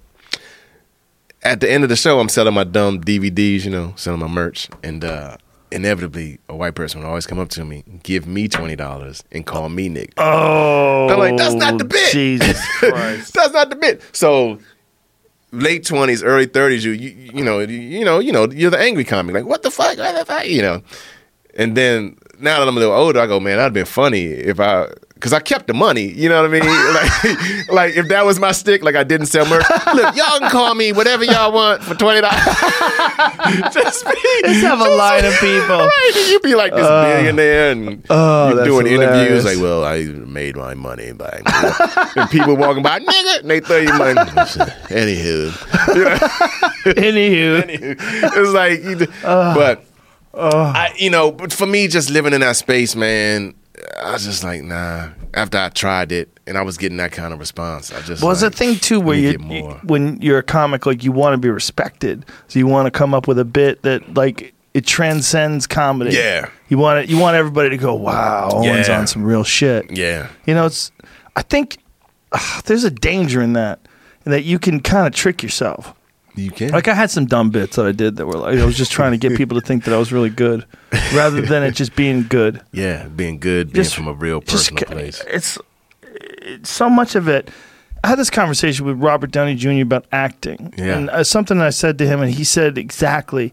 I said, "Isn't it a lot of it is just about getting out of your own way?" Because that's what a lot of it is with comedy. I think it's with acting. I think it's probably with music. I think it's probably with everything. I think you got to get out of your own way, because the way you look at yourself, the way you want people to look at you, it can hold you back. It can hold you back. It can hold you back. How many conversations have you ever had with a comic, and they talk about how they want like the respect of the industry? They want the people to look at them. These fucking people don't respect me, and it's like, God damn, do you hear yourself? Yeah, you're wasting all this mental fuel on this nonsense. My mother-in-law has the best saying. My wife says it all the time. She goes, if you worry about yourself, you'll have a busy, busy time. If you worry about you, you'll have a busy, busy time. And you go, because when you hear people going up, I want them, they don't see that. Hey, man, just worry about you. All the shit you have to do, you focus on that. You'll be busy enough. And nothing could be, truer than that when I hear, comics do that.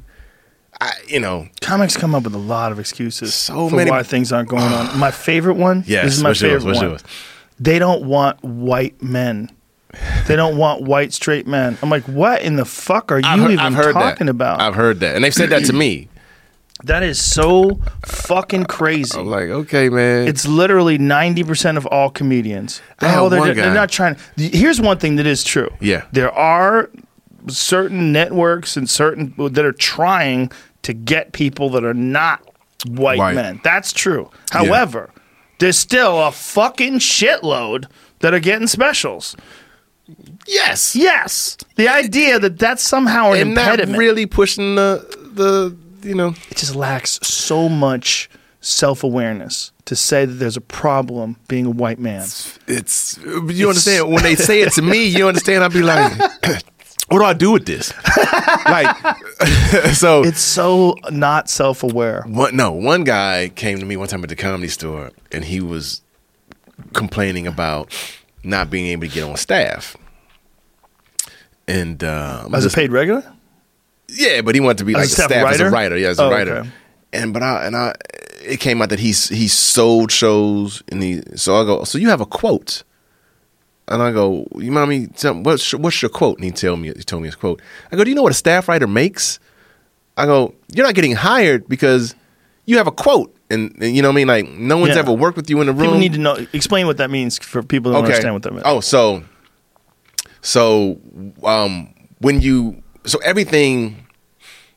you sell a television show, they give you a contract of terms in case the television show goes, and they agree to pay you an amount per episode of the show that you sold, whether it's a variety TV show, whether it's unscripted, whatever. All those terms are agreed in advance, and that is what's called your quote.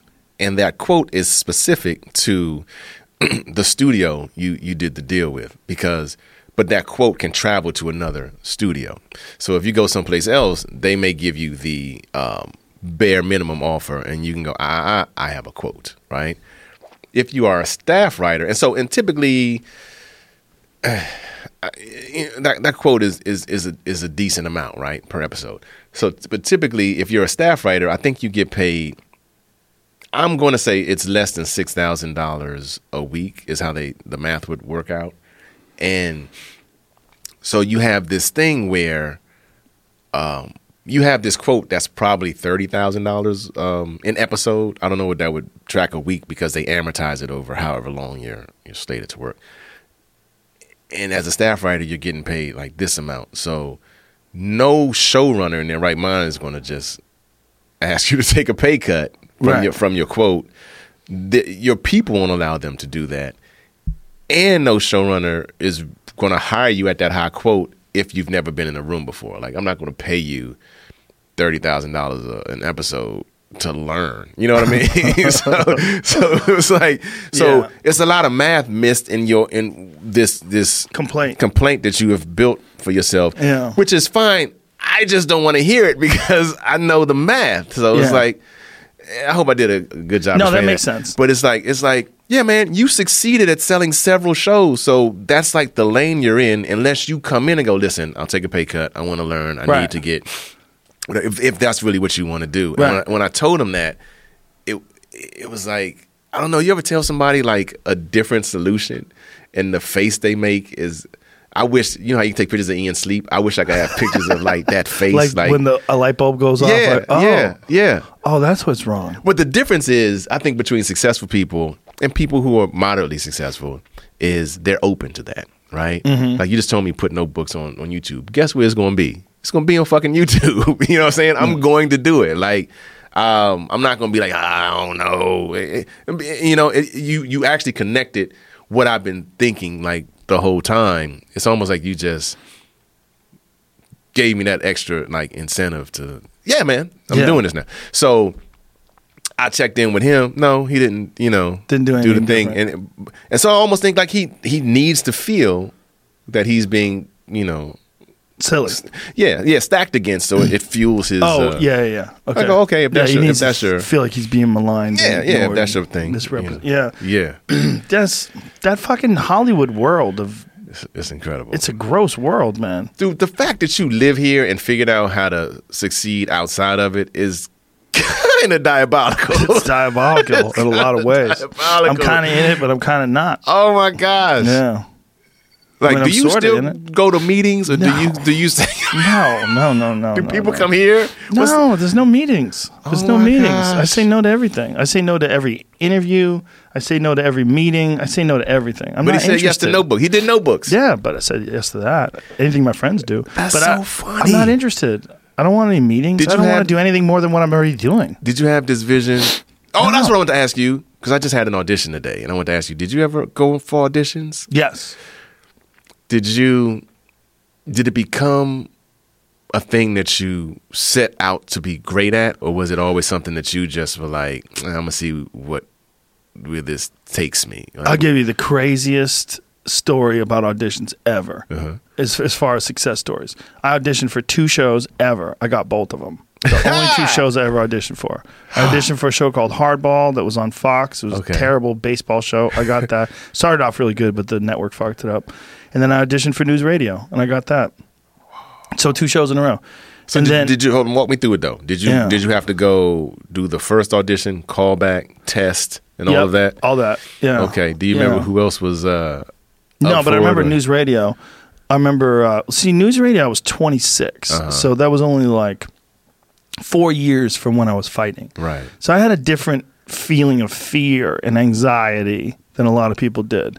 And I was in the waiting room. There was an open call. And the open call, it wasn't an open call, but it was like a cattle call. There was like 50 fucking dudes waiting to get in there. And you would read, but it was interesting. It wasn't funny. I was like, what is this? But they did it on purpose. They wanted to cut out all the cornballs.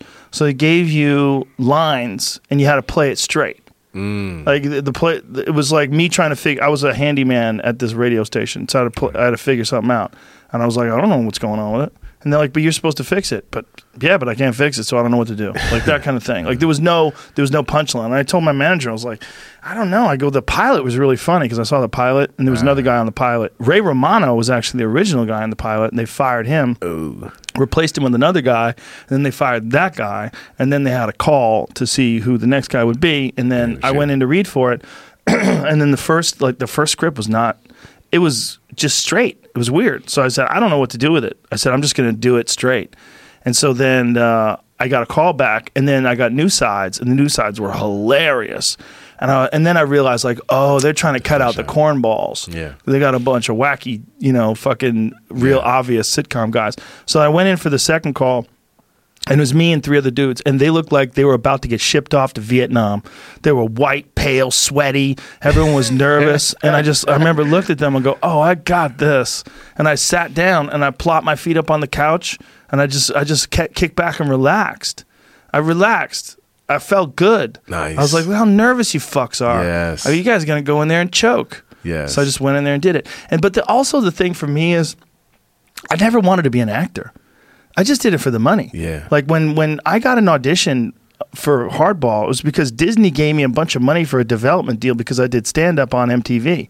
So I did the MTV half-hour comedy hour, and then MTV, they offered me the most ridiculous deal ever. It was like $500 to do a pilot, and then if they decide to do it, even if they decide to shoot it and never film it, they have you locked up exclusively for 2 years.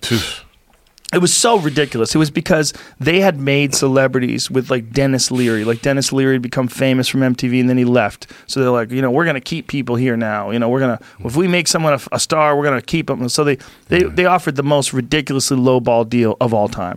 So I said no to that. We said no to that. And then my manager sent my tape out and said, hey, this guy is about to sign this deal with, someone. If you guys are interested, do it now. I think he might have said MTV. So then we got all these offers. And so I couldn't answer my phone. They told me, don't answer my phone. Just go to the pool hall. Stop answering your phone. Because people were calling me at home. And this is back in the day. I didn't have a cell phone. Yeah. So then 2 weeks later, I'm in Hollywood having meetings. And then a month later. Oh, you were in Boston? Yeah, I was in New York. Oh, okay. And then a month later, I'm living there. A month later. Great. I'm out in Hollywood with Jim Brewer. Jim Brewer was on the show with me in the pilot. He was the opposing mascot. He was hilarious. So me and Jim were buddies from back in the day. So we're all hanging out. And then, that show got picked up. I did like 6 episodes of that show. It got canceled. I'm just hanging out at the store every night. And then I'm ready to go back home to New York, but I had already signed a lease. So I had this fucking apartment for a year, and I couldn't get out of it. So I'm like, God damn. And then I got a development deal with NBC based on the Hardball show. And so they said, hey, before we talk to you about doing your own show, we'd like you to look at this pilot and see if you'd be interested in it. And it's Dave Foley and Phil Hartman and Andy Dick. And I'm like, holy shit. I'm like, really? I'm like, yeah, I'm interested in this. And then I came in and read for it. Next thing you know, I had it. Next thing you know, I'm on TV. I've been doing acting for like a couple of months, and I'm sitting at a table next to Phil Hartman. I'm like, this is crazy. Like, this is fucking crazy. And all these different people that were on the show. It was fascinating, man. It's fascinating because it's not something I ever wanted. Yeah. I was not interested in it at all. But all of a sudden, it was happening. I was like, huh. But that's part of probably why I was able to do it, because it wasn't like this dream that was paralyzing me with anticipation and anxiety. When I walked in that second audition, I saw those dudes sweating. I was like, look at you nervous fucks. It brought me back to fighting, because fighting, I used to love seeing how nervous people were before fights, and I would take naps. I would lay down on the ground, like in the bleachers, because just to let everybody know, I'm just going to go to sleep.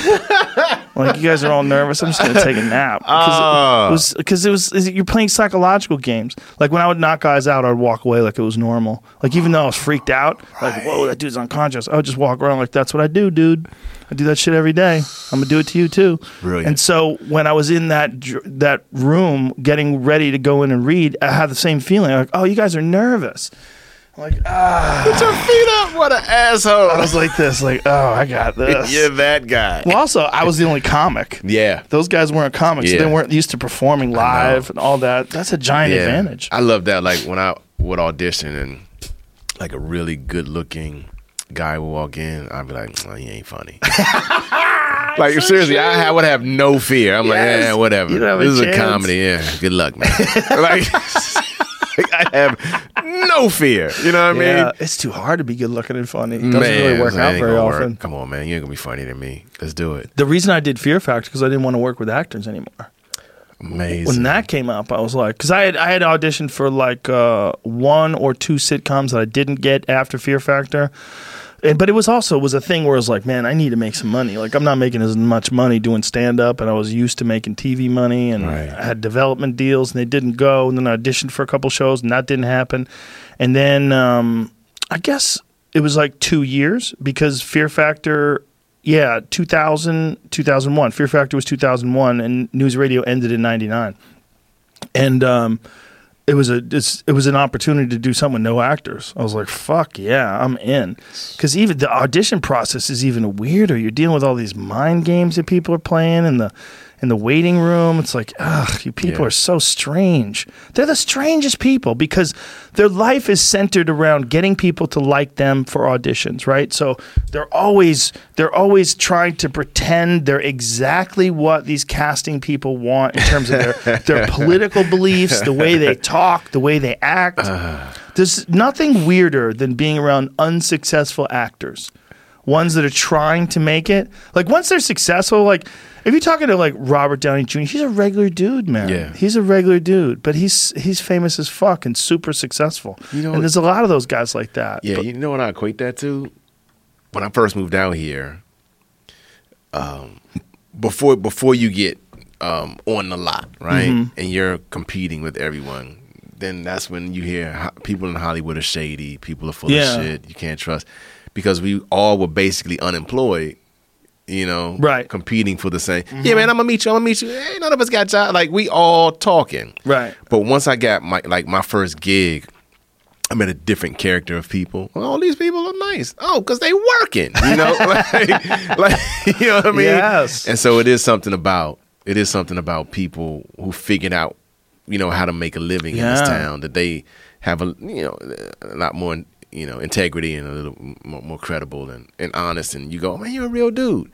But yeah, when you first get here and you're thrown in that line where everybody's just like struggling, it took me back to like basketball, AAU, where like I loved playing. I wanted to be a globetrotter. Like, I know how to do like all the tricks and all that stuff. I love having fun. And when I started looking at colleges and getting recruited, it's becoming a business. And I wasn't ready for that, And I literally liked having fun, like playing basketball. And I would be playing at some tournaments with some kids, and like, I'm like, damn, yo, you got a kid? Oh shit! Like, you playing for your family? You know what I mean? Like, and I'm up there like just having a good time, and it was serious for them. And so, just like, so when I came out here, I fell into the commercial world.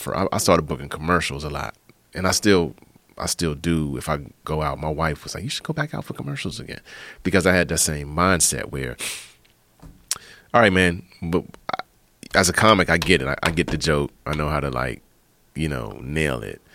I've booked pilots, but then because I write too, I could see like all the rewriting happening on set, and I could tell if it's gonna go or not because lately they've been trying to cuten everything up, and I go, I get it, but in the 12th hour when you guys are deciding what, the cute show's not gonna make it. So what do you mean by cuting everything up? We're like, so before he walked in, I was like, did you watch Curb last night? I did a funny thing about a handicap placard, right? And so, and it just spoke to everybody wants one of those things. It's, hey man, you got a handicap, and they did a montage of all the shit you would do if you had a handicap placard. That might be in the pilot at first, and you'd be howling, and then as you're shooting it, man, the handicap thing is coming off a little mean. What if we make it? Oh, I see. You know what I mean? And then like they button it up to where it's not as gratifying because you're laughing at just the primal nature of, yeah, man, I would do the same shit. I'm rocking with this show. To then they cuting it up, and they're worried about the repercussions. Yeah, they take the edge off it. Yeah. So when you watch it back and you go, we got this show and we got this show. I don't really know anybody in this show. This guy's a known face. They're both cute. Put the known face out, but again, I am literally armchair quarterbacking. Like it could be a series of things, but it's rare that someone does it right. That's what's interesting with new shows. It's not like there's a lot of people that are doing it right, and there's a lot of great new shows. No. What do you think is the next thing, though?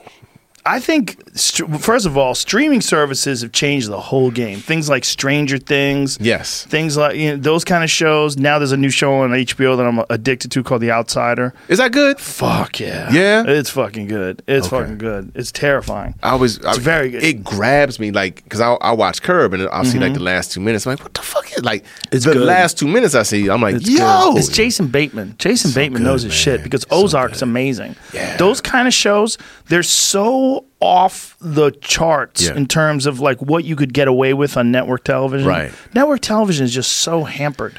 They're so confined. Yeah. They have shackles. They just can't do anything wild, anything outside the norm. Yeah. They can't take any chance. I mean, spoiler alert, on The Outsider, you see a dead kid like 30 seconds into the first episode. Yeah, you can never do that. Not just dead, but mauled. I mean, it's horrible. I mean, it's a stunning visual, and if you can't handle that, it's not like something you see a lot throughout the whole show, but it's enough to fuck you up. But they'll let you know, like, hey, this is not CBS. Right. This is chaos.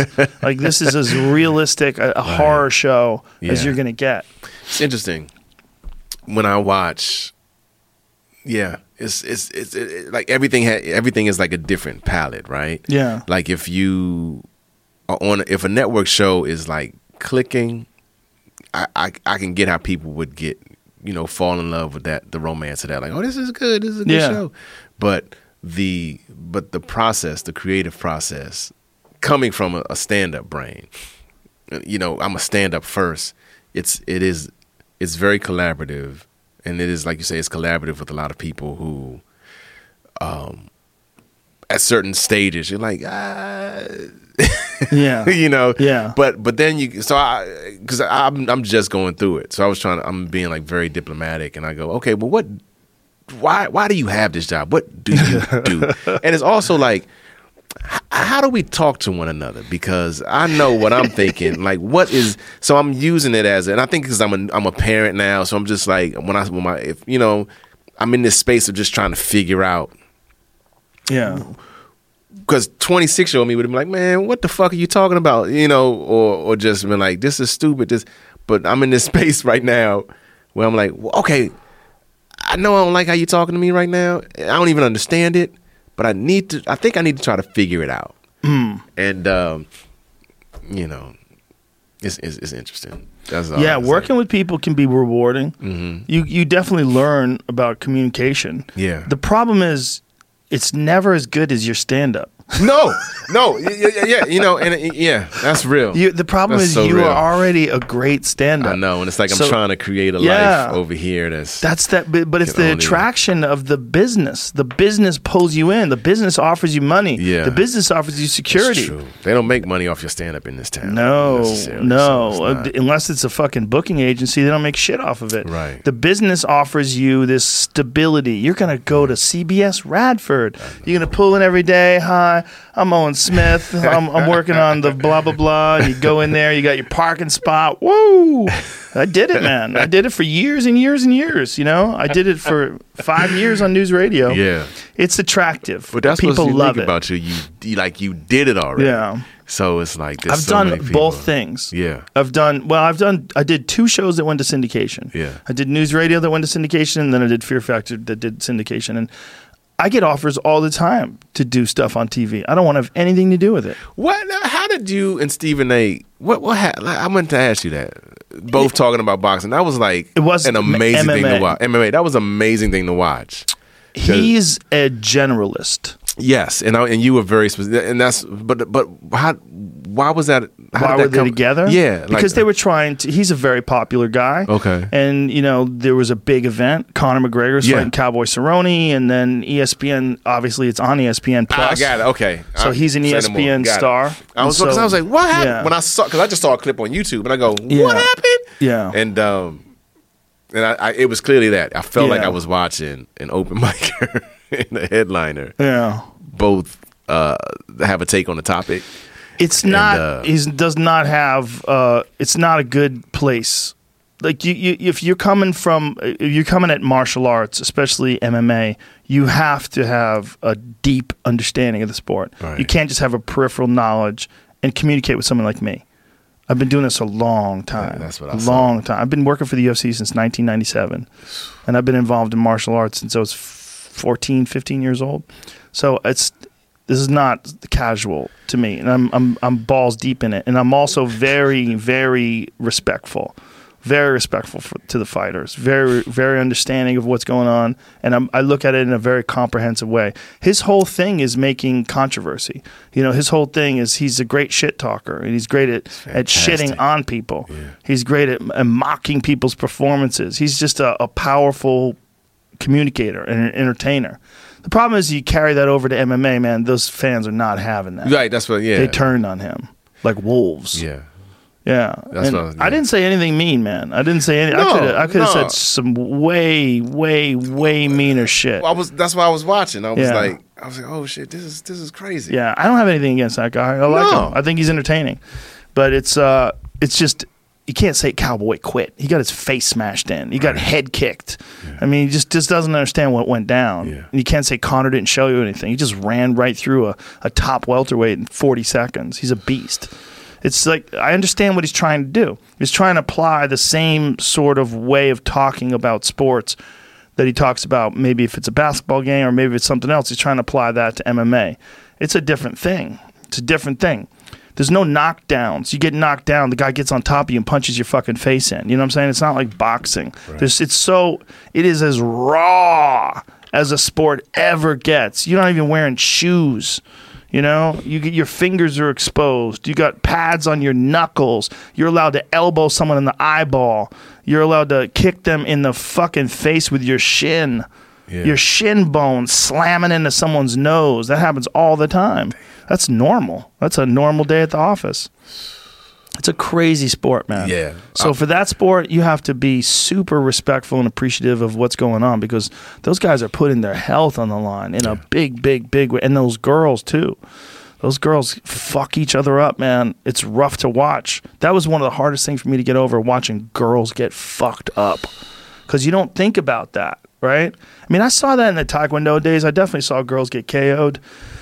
But it wasn't as normal. Like in MMA, like you see girls get just smashed, man. You see them get smashed. Like girls that fight Amanda Nunes, she just beats the fuck out of them. Yeah. Woo!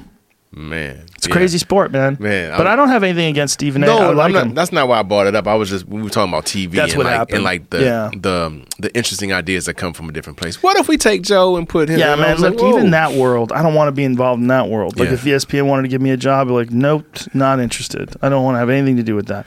This is what we did this Fight Companion podcast on Saturday during the day for the fight. The fights were from New Zealand, the UFC fights before the Tyson Fury Deontay Wilder fight, and we were talking about it. And my friend Eddie was like, how come they don't do something like this on TV? I'm like, they couldn't.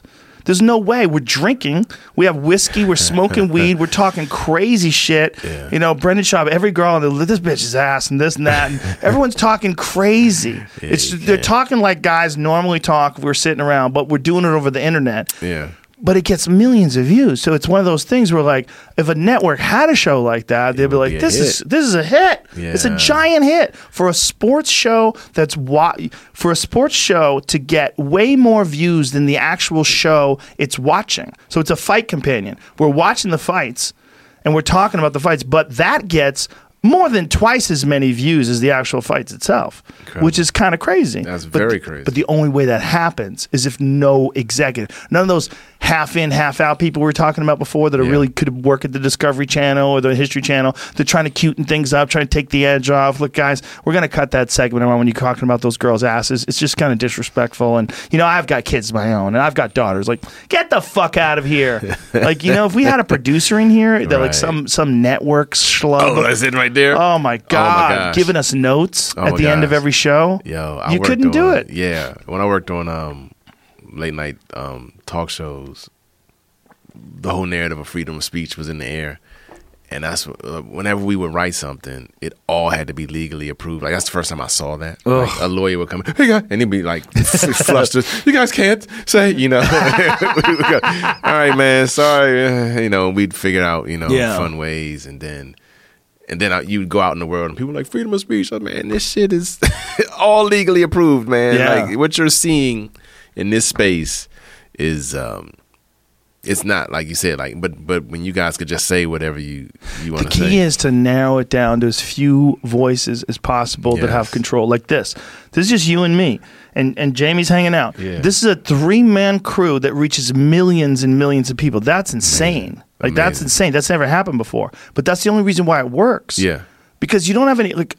My sensibilities are all fucked up. They're not normal. Like what I think is okay in terms of drugs and violence and all the different things that I enjoy. Yes. I'm a hunter. I bow hunt animals. You know, that's what I eat. I smoke pot all the time. Man. You know, I'm always swearing. Yeah. Like I don't believe in any of these things. I just think that when you're putting together a show, there's no way you would ever let a person like me be responsible for the job of promoting something, being the captain of a show where you got all these executives and their jobs are on the line, and you're going to have some loose cannon like me who's a wild stand-up comic. Like everything I've done has been wild, all from the beginning, from fighting to getting to stand up. It's wild. It's wild stuff. That's what I like. I like when it's chaos. That's what I enjoy. Yeah. But there's no way you could ever have a network approve something like this. There's no way the language, saying cunt, saying whatever the fuck you want to say, talking about things in an honest way, talking about what's bullshit, about life, about politics, about the state of the way human beings communicate with each other. Yeah. You got to boil it down to just a couple of people. When you boil it down, especially guys like you and me who are comics, who could talk real about stuff, who aren't scared of saying their flaws, aren't scared of saying where they fucked up and how, those some of my favorite conversations are when you talk about this shit you fucked up when you were young and dumb. It's fun. People hide from that stuff, man. They don't like it. They don't like to feel like they're inadequate or they always like to feel like they were always good. Like, that's all nonsense. Yeah. This kind of thing where you're doing a podcast, I think this is the future of all those talk shows. Those talk shows are dwindling. They are like flowers in the desert, man. They're not getting enough water. There's no one watching. Yeah. If you look at the numbers like Conan's show, it's horrible. And, he's a legend. Yeah. And all these guys are legends, but no one's watching that shit anymore. Yeah. Because you could watch this or any other podcast. There's something like 900,000 of them. Oh, wow. And you could watch them or listen to them anytime you want. Yeah. You could stop it when you have to take a shit. You can come back. Yeah. You don't have to wait for it to come on. None of that nonsense. Yeah. You could listen in your car. You could watch it on your computer. This is... And people are being real. This is a different world now. With the internet, there's too much real information for you to get spoon-fed nonsense on television. When I watch those CBS shows, like those crime shows, I'm like, old people are watching this, right? Old people and people that like have chemicals at work and they come home drunk. You know what I mean? Like there's something in the air, like, they just want to sit and have something mindless spoon-fed to them. That's those network shows. That's what keeps those things alive. Yeah. Those things are so watered down and so nonsense. Yeah. They're not real life. I wanted to tell you, I got beef with Malcolm Gladwell.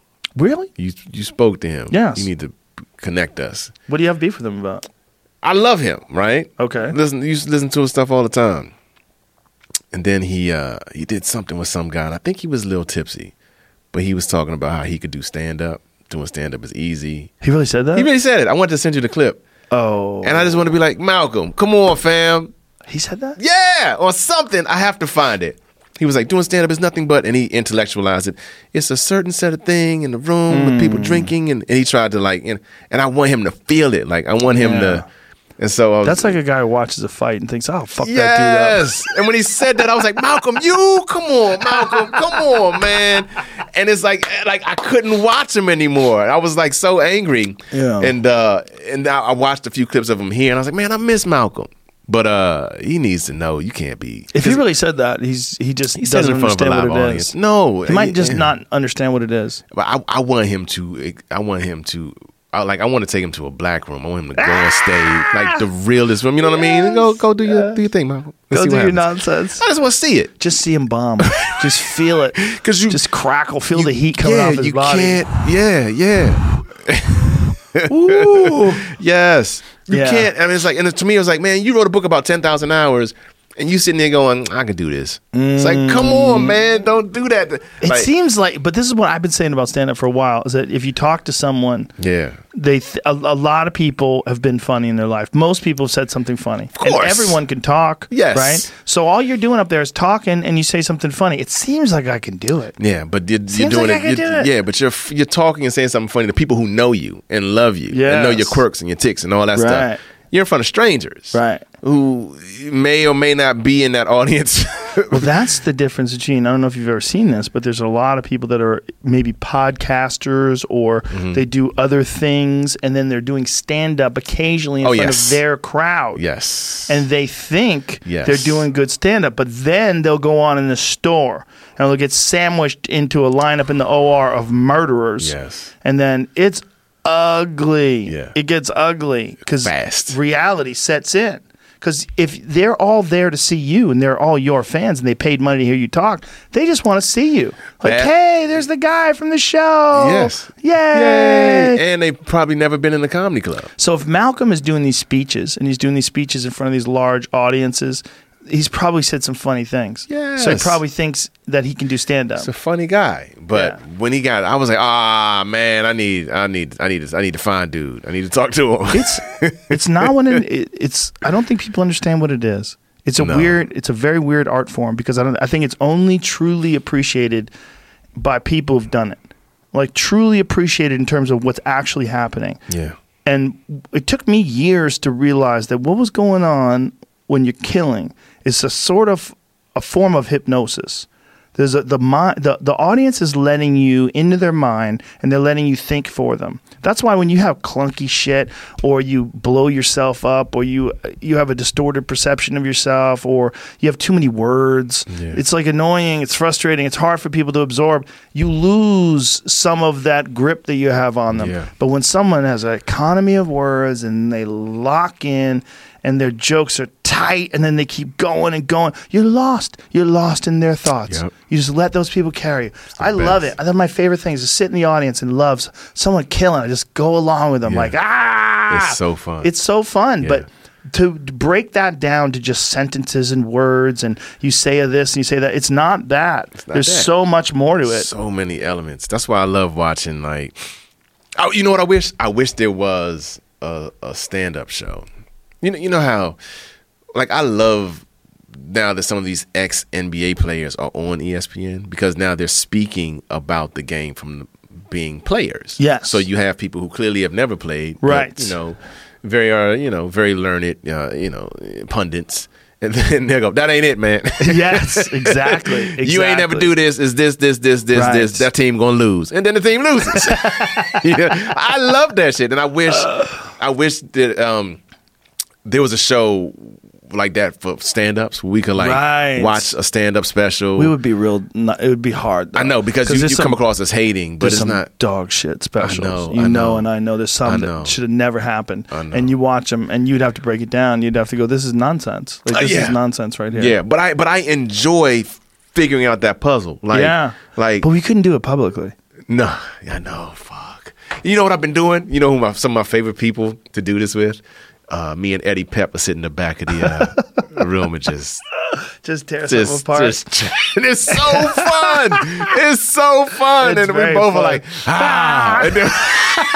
and then we go up and do our act. When you see bullshit comedy is fun to watch sometimes. It's so fun. But what I'm saying, like, what's drawn, I'm fascinated by that thing where we're truth tellers, we're honest, we spend our whole lives trying to figure out what our truth is, but we can't speak truth about certain things still because it's bad optics, it's bad thing, it's bad optics, good way of putting it. But it's like, my intention is to help it. You know what I mean? Like, my intention is not, that's why I said I don't like, I'm not walking around going, this guy sucks. I love that you say it's dog shit. But I feel like just feel like you should have taken a year, you know what I mean? Yeah. And this is a good start.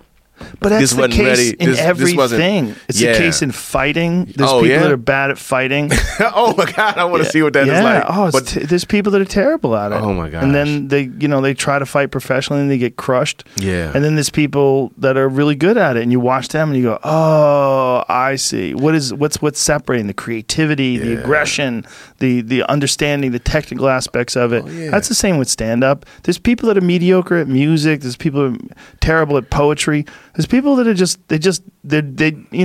maybe they're still on their early notebooks. You know what I mean? Yeah. Maybe it's just a journey and they just haven't gotten to the point yet. But there's also a thing where you were talking about bits that you would do where you try to get people to think about you a certain way. Yeah. I see a lot of that today. You see a lot of this weird woke comedy. Oh, yeah. Where it's like they're setting out to try to establish this like social justice premise rather than be funny. But it's almost they're doing it because they think it's the same mentality, and it's almost always people that are not really successful yet. Maybe they've had a little bit of success, a taste, but it's the same mentality as those phony actors that haven't made it. Where they don't say nice to meet you because they might have met you already, so they say good to see you. Right? Yes, you know that thing they do. What does that mean? Good to see you. What does that mean? You know, me and my friend Dwayne Kennedy, we were working on a show one time, and we would walk a lot, and we would just walk up to people and go, "I'm hearing good things." People would be like, because it's right there. It's up there with the, hey man, I'm hearing good things, man. Yes, good things. Like, actors. Yes. Yeah, I have a person I know, and her boyfriend is not a comic, an actor that hasn't made it, and he's brutal because all he talks about is like that. This guy, I don't like his choices. Like you can't even watch a preview with him. Oh gosh. Yeah, like whatever happened to his career? Like bitch, what? You don't have a career. What are you saying? Are you shitting on this guy? Pay attention to you, and you'll have a busy. But it's not just that. It's like it's uncomfortable to be around them because that's all they care about is making it and acting. It's all they care about. They're not like balanced people that can just talk. True. Yeah. I know some comics like that. Yes. When you're struggling, when you're in the struggle. Yeah. The struggle is a motherfucker because it's a mind fuck. And then also the pressure of that struggle overwhelms you. Yes. And then when you actually do get a break, there's so much weight to it, you can't carry it. Do you have anything now?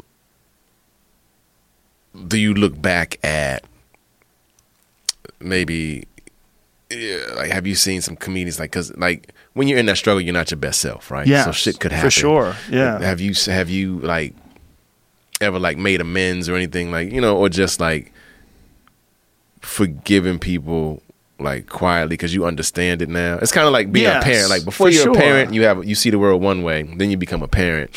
Yeah. You see what I mean? It's like I talk about that a lot. That I used to think of people as being. I meet a guy. He's 42. Oh, he's always been 42.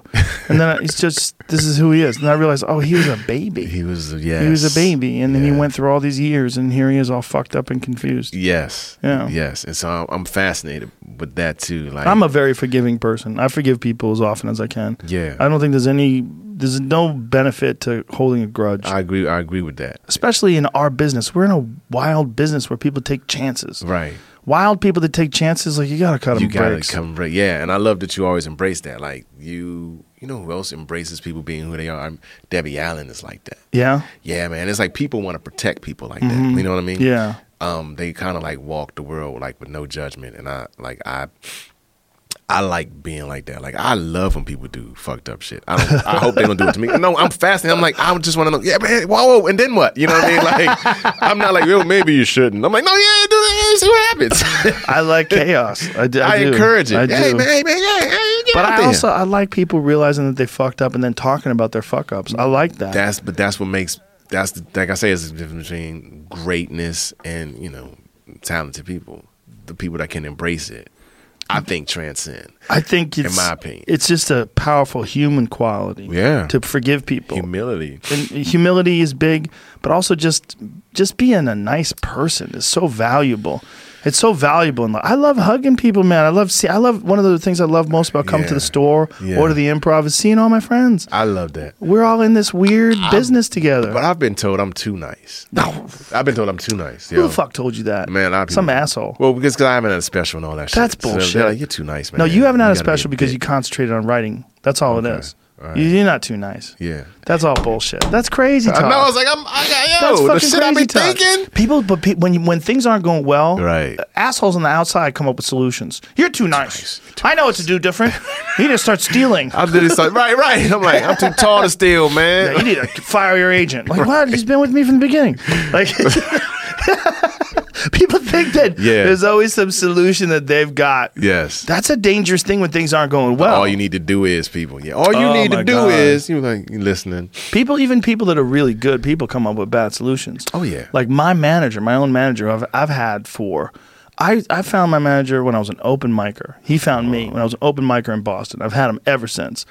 But in the beginning, he wanted me to be clean.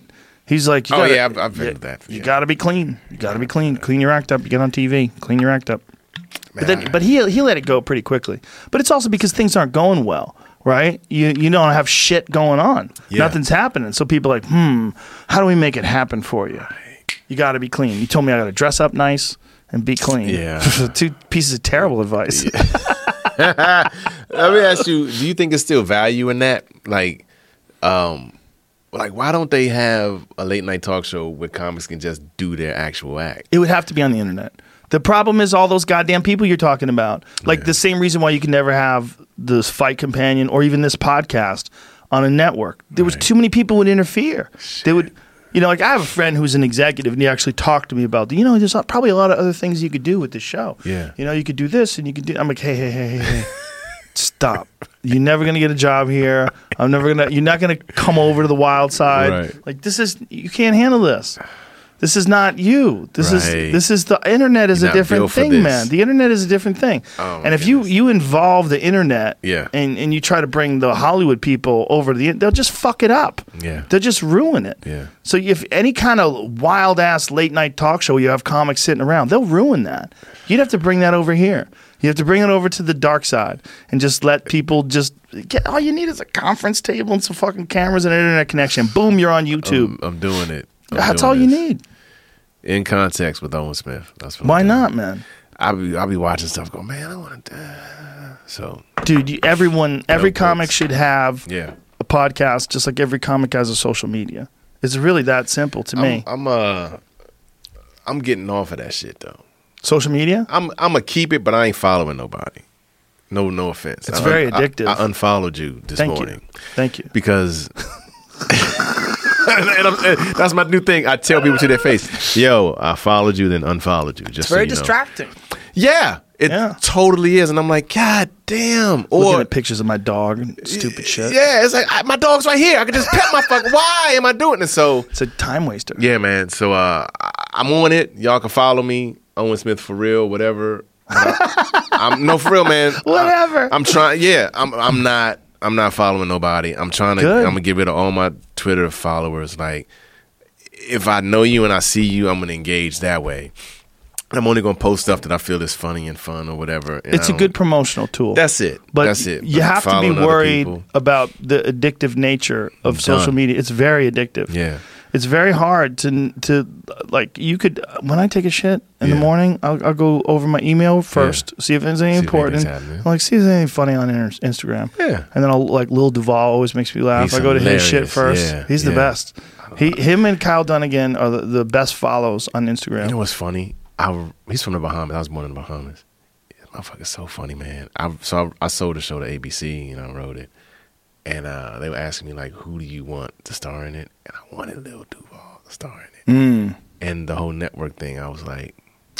Plus, I don't even know if he's fucking with TV now because his music career is like... He's doing so well with performing live. It would be a demotion. You know what I mean? He has planes. Yeah. He has 2 planes. Yeah, I know. Isn't it crazy hearing him talk about it? But I just think he's so... Like, you trust him. Yeah. You know what I'm saying? Like... It's certain, like when you see him, you know his goal is to be funny, and you just trust it. Yes. And even though he hasn't quote unquote been number one on the call sheet before, I was like, man, this dude will be He would be murderous. This dude would be murder. But it's I knew it's too late. He's free already. They passed on the show, so I didn't have to go do with the casting thing anyway. But in the back of my mind, I was like, man, he would be the perfect. If you had a show that was produced by people that you respect, and like other comics and like really intelligent people that you trusted, that would be a different experience. Completely, and it wouldn't even feel like work. Yeah, and it would have to be people whose lives didn't depend on the success of the show. That's so important. Yes, because you could feel that shit, man. Yes. Especially with notes and all of that. Mm-hmm. But again, like I say, I chose to look at it as a challenge. Let's go, what is this? Let me see how I can, it clearly benefits your stand-up writing because you have this, your stand-up, you vary widely in your subjects. And you also, you have this approach. You have a very comprehensive approach to subjects when you examine subjects well. And I think a lot of that comes from your writing, and a lot of that comes from also dealing with network notes and dealing with executives. Like there's a benefit, but the benefit's done. You already got all the good parts of that. Yeah. You got to break free of the tit. Got to break free, man. So there it is. TextOwen.com. You could do so many different things, man. All right, you could do so many different things. I'm gonna hit you up. And if you want to do some gigs with me, I got a bunch of gigs. I'm announcing a giant tour tomorrow. Yay! Yeah. Hey, well, you just announced it today. Yeah. Does this come out tomorrow or is this out today? This will come out. When does this come out? Tomorrow. Yeah, tomorrow. Okay, good. Yeah, so good. Tomorrow meaning today. So I'm announcing a giant tour today. Yay! Oh man, yes, I want to. Let's do some gigs. Let's do it, man. I'd love to take you out. I would love it, man. Do some arenas. Yes. And, what's the biggest place you ever performed at? Radio City Music Hall. How many is that? Russell Peters. Maybe 6,000. Oh, okay. Straight up. And let me tell you, the Comedy Store, my training in the Comedy Store prepared me for that. Yeah. Because at the run through, I was like, how am I going to play this? Because it just goes up. Right. When I was on stage, the way it's set intimately, it felt like the OR.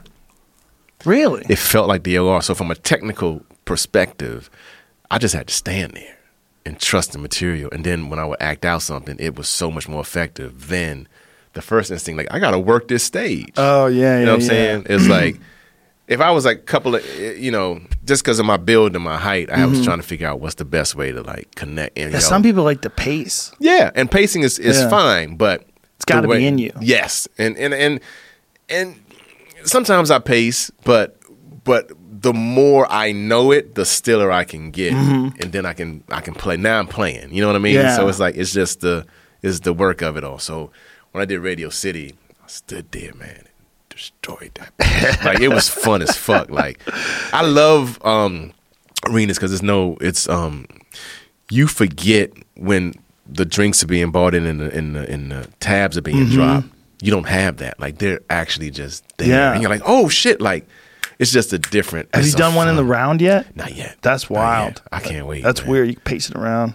It's fun. That'd be fun as fuck, man. Like, I get chills just thinking of like, when I first started, the few auditoriums I did, then a few arenas, not arenas, theaters. I was like, oh shit, this is what this is, like, I'm that, like, I love that shit. Like, well, especially for your style of comedy too. Yeah, love it, man. You have comedy too that's got plenty of room to think about what you're saying. Yeah. And that's what in the theater, you got to kind of slow things down a little bit, because I remember I went to watch Louis Black. Me and Joey Diaz watched Louis Black. He was performing a night before I was. Okay. And we flew in early, and Joey was like, let's go across the street, because that was where the theater was. And so we got in, we sat down, and I realized that when he's this was in New Jersey, might be the theater didn't have the best sound.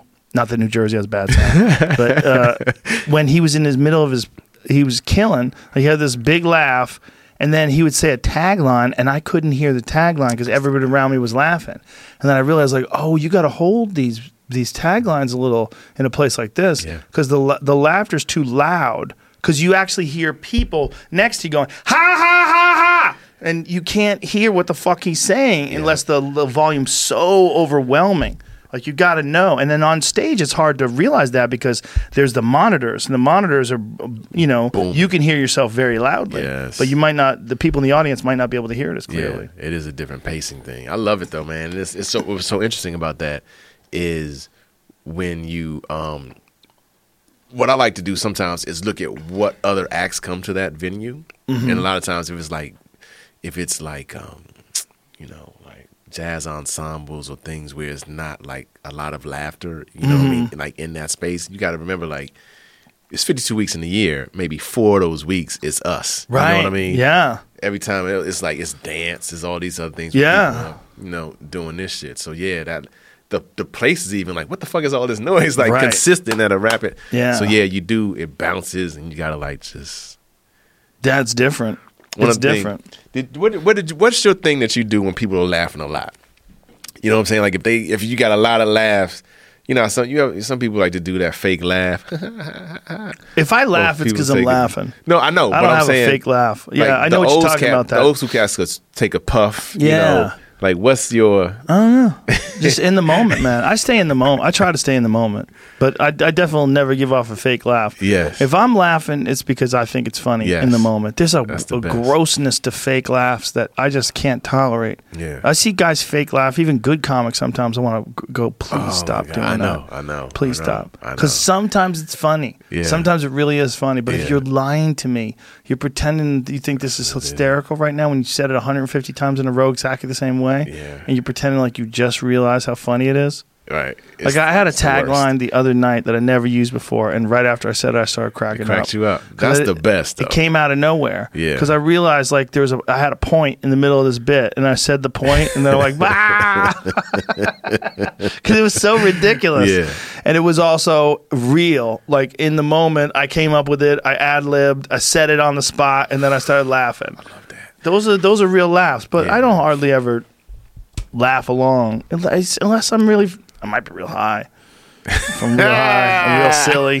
Sometimes I'm just, most of the time I'm in the groove, right? Yeah. I'm just thinking about what I'm doing. I'm just trying to do it my best. But there's times when I'm up there, I'm like, man, I can't believe I get to do this. I know. Can't believe it.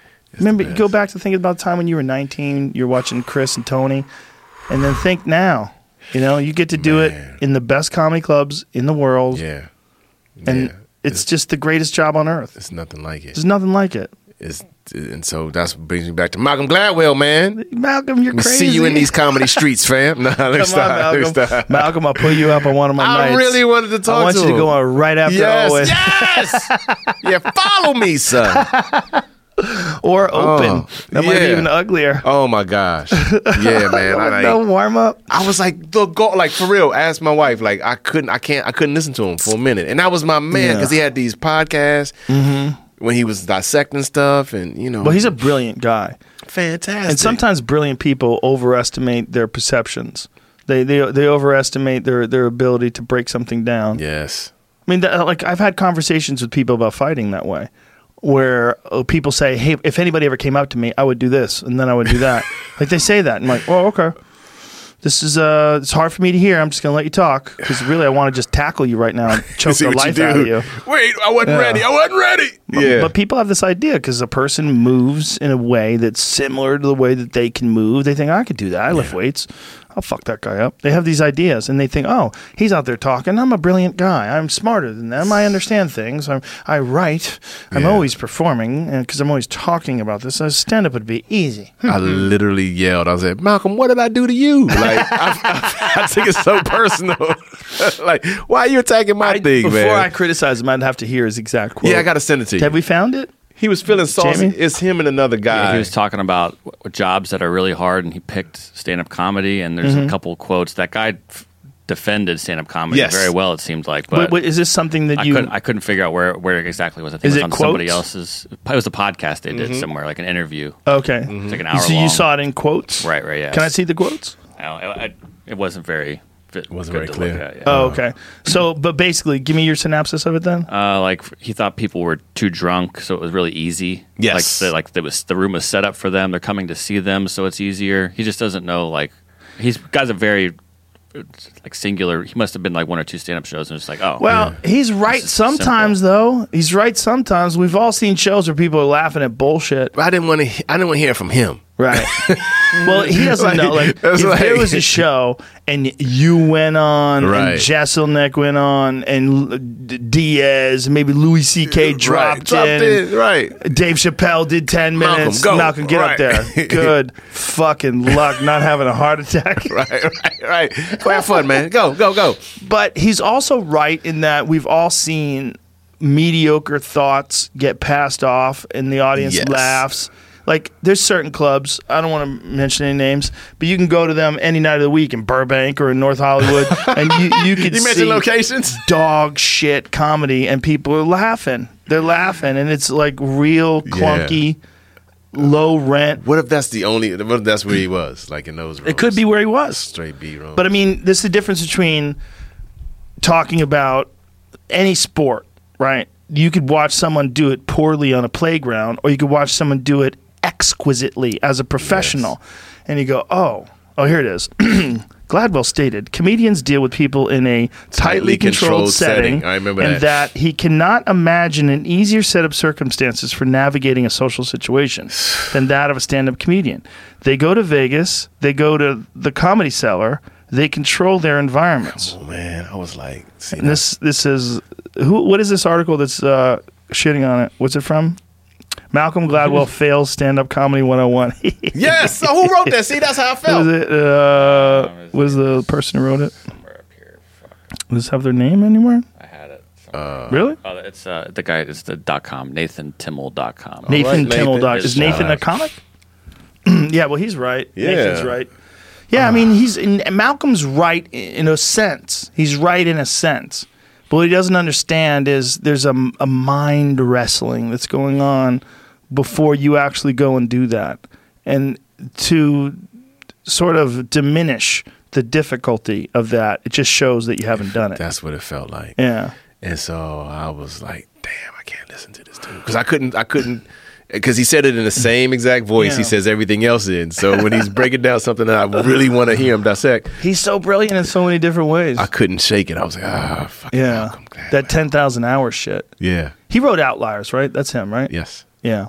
That book is amazing. When it talks about the Beatles and how like people think the Beatles came out of nowhere. Those motherfuckers did thousands and thousands of shows.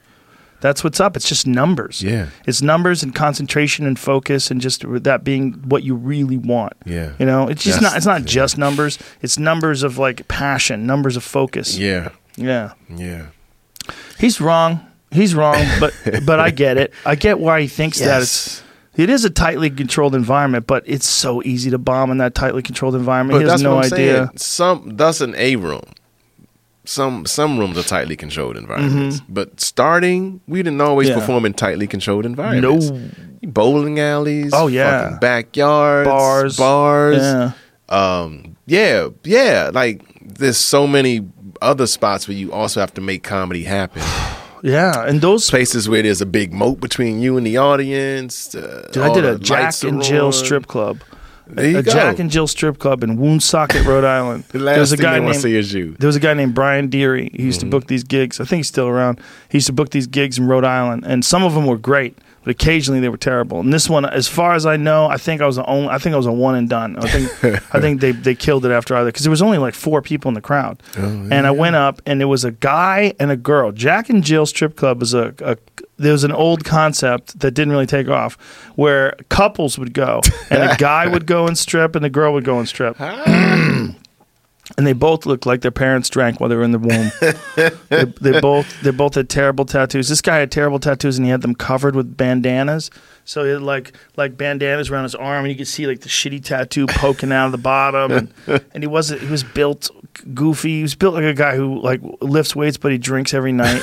You know what I mean? Like He wasn't strong pot belly. He wasn't like if you go to Vegas and you see those like the men from down under, they're all six pack looking ripped. There was nothing like that with him or her.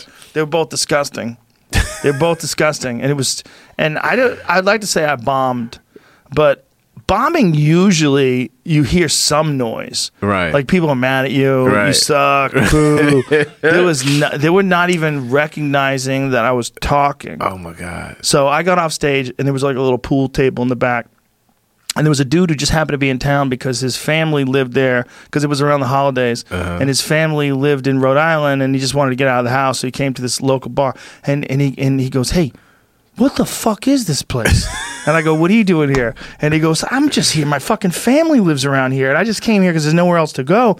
What the fuck is this place? This is so strange." And he and I had a game of pool, and we were laughing. That's hilarious. Yeah, I'll never forget it. It was so strange. It was so strange. That's not a controlled environment. Those gigs season you, though. Yes. You develop a crust. Yes. A layer of protection where you could go up in front of those people. Yes, and you also know when you get offered those gigs what it's going to be like. Yeah. Just by the tone. I mean, it's going to be great. It's always packed. All right, okay. All right. Where is it again? Sure. But there were some that were always packed. There were some gigs that I'd get, old school shitty bar gigs that were fun, man. Yeah. They were wild. They made me because they fed me. Right. Those gigs fed me when I was poor. But it's every situation is different. Like he basically saw like the Lakers of stand up. You know what I mean? And he thinks it looks easy because they make it look easy. Yeah. He falls into that trap. And that's awful. Right. Yeah. My wife is calling me. That's like thinking that someone's making something, thinking that something's easy because someone's a master. Yes. Like, did you ever see that video where Michael Jordan came out of retirement? Didn't come out of retirement, but he had retired. But there was a player who had been talking shit about him. Oh yeah. You saw that? Oh yeah. And and when Mike came back, They played one-on-one. They played one-on-one. And he just destroyed him. Mike served but he him. did it like laughing. Yes. And joking. He made it look so easy. And the guy was like, and then the guy realized like, there's levels. I do that sometimes. Because you know what else happens out here? We'll be working stuff out. Yes. Working stuff out. So I'm not in the gear that I would be in. Of course. Because I'm figuring it out. And this is a safe space to try to figure it out. So Yeah. you might see some people like, whatever, he struggled after me. I'll be like, all right, put me in front of you, and then I would just do your best shit. And I would make sure I could see their face like while I'm doing it. They were like, oh shit. Well, you know what I mean? That taking the chances, look, Chris Rock does that better than anybody. Yeah. I've seen Chris Rock go on after people killed. Right. I mean, killed. He gets this giant round of applause and he goes, relax, Yep. this shit ain't gonna be funny. Yeah. This shit is not gonna be that funny. I'm gonna tell you right now. This is all new shit I'm working out. It ain't that good. Yeah. And he'll walk around and joke and laugh and says, it's not that good. And he'll like bring everybody down, calm them down, and then purposely fuck around. Damon Wayans used to do that too. Oh, yeah. He's so funny. Damon Wayans he's one of the unheralded greats. He's doing it again.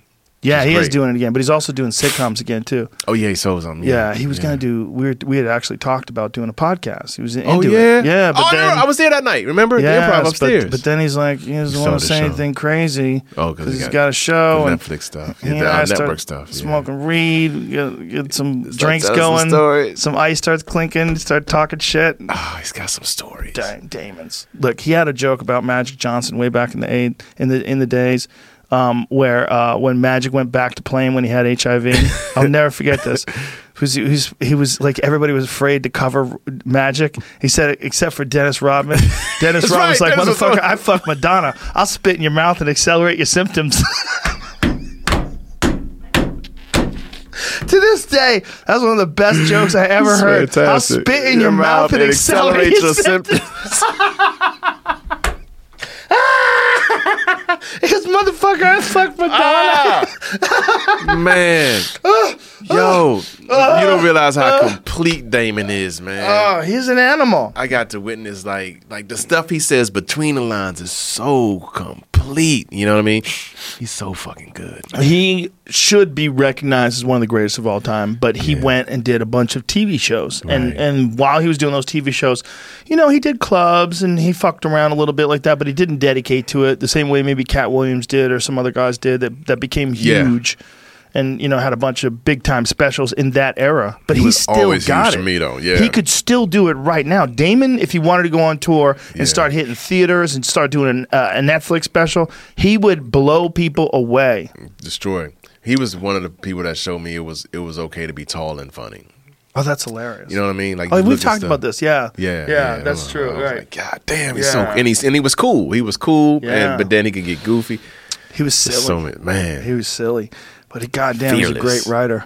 Yeah. Great writer, great performer, and part of one of the great. Look, there's two greatest sketch. Well, there's a couple other ones that are, but for pound funny, there's In Living Color and number one is Chappelle Show. Now, Chappelle Show is number one because it only really lasted 2 years, right? And still to this day has some of the most legendary sketches of all time. Clayton Bigsby, one of the most legendary sketches of all time. All the Rick James shit. Oh my god, legendary. But In Living Color in that era. Oh my god, that era, that was the show for that era. Yeah, and Damon was a giant part of that, and Keenan, and it was stuff you had to see, like you would race home to see. You couldn't, But Damon, somewhere along the line, look, the world was a different place back then. But he had decided that he was going to do movies. Remember, he was in The Last Boy Scout with Bruce Willis. Yep. He was a movie star. Yep. He was doing action movies. Yeah.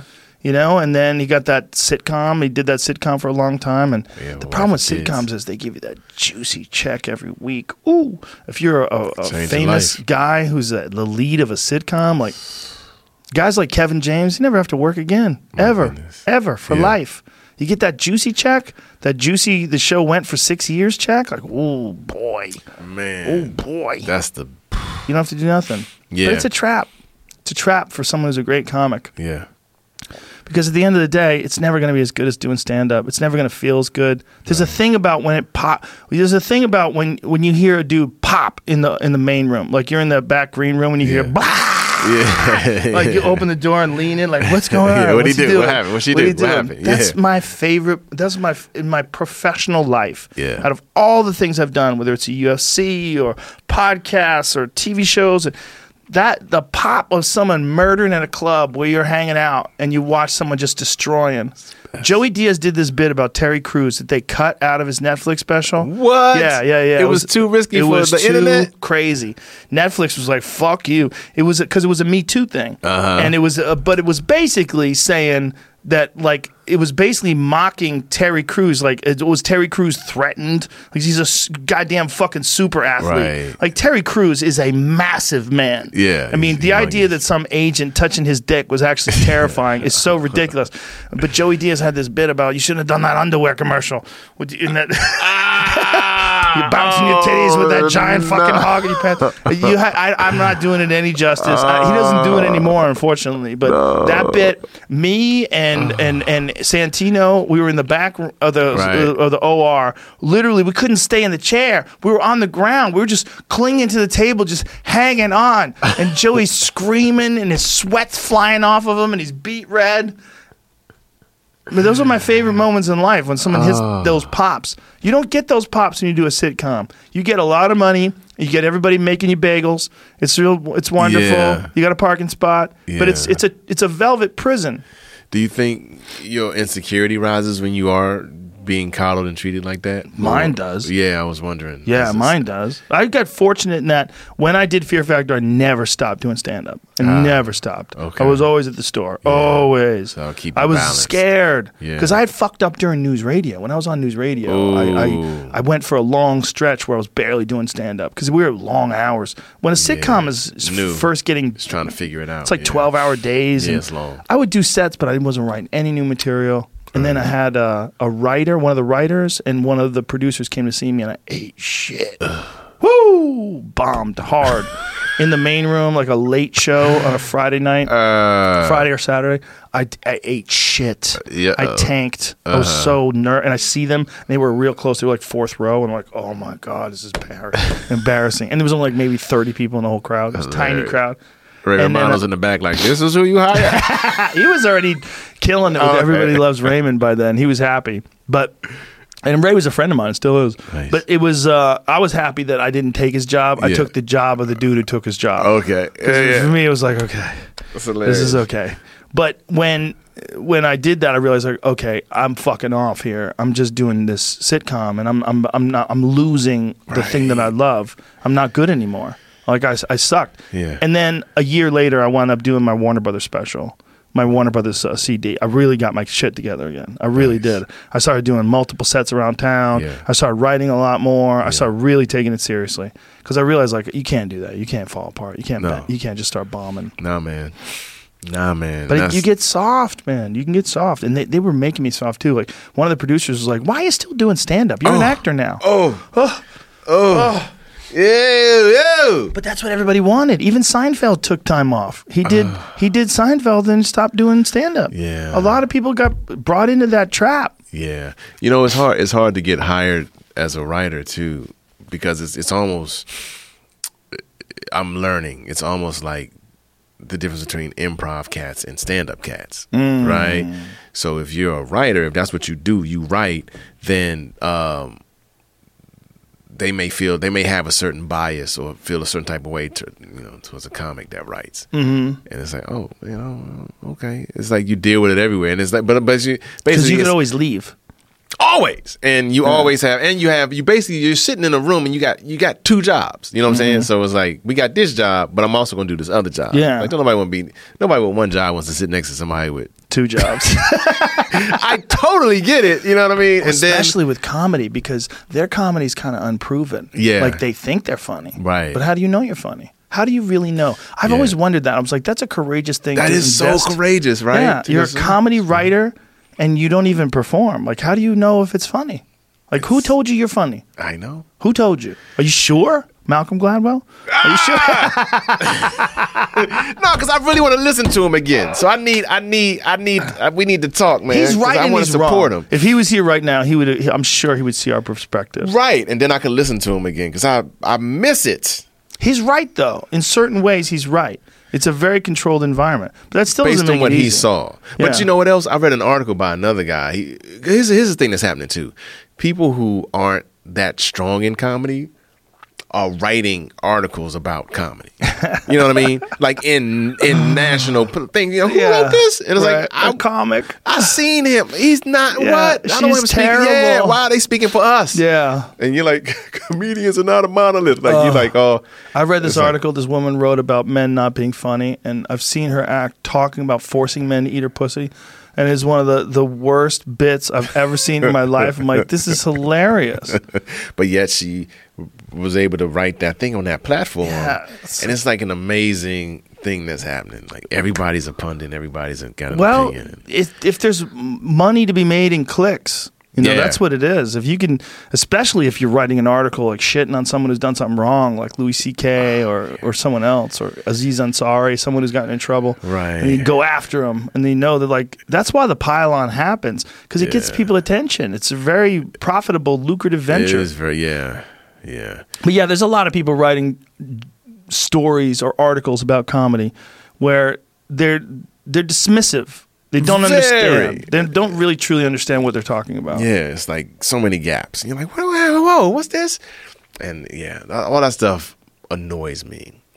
And I don't carry it much, but it was so funny because when I sat here, I was like, oh yeah, Malcolm Gladwell sat here. Let me tell you about him. Jerry Seinfeld did something like that one time too. He was on like HBO talking to Bob Costas about comedy. I'm like, why is this happening? And he said, and Jerry said, I don't know who the next people are. I mean, these young comedians don't study. And I took great offense to that. They don't study? He said they don't study. What does that mean? He said they don't know, they don't study the craft, they don't know, I guess who came before them or whatever. Generalizations like that are so crazy to say. So I'm at Hermosa Beach Comedy Magic Club, and Jimmy Brogan, who I call like the comic whisperer, like he goes, Jerry's performing, you want to come down? Of course. So I go watch Jerry perform, and then he invites me in the green room.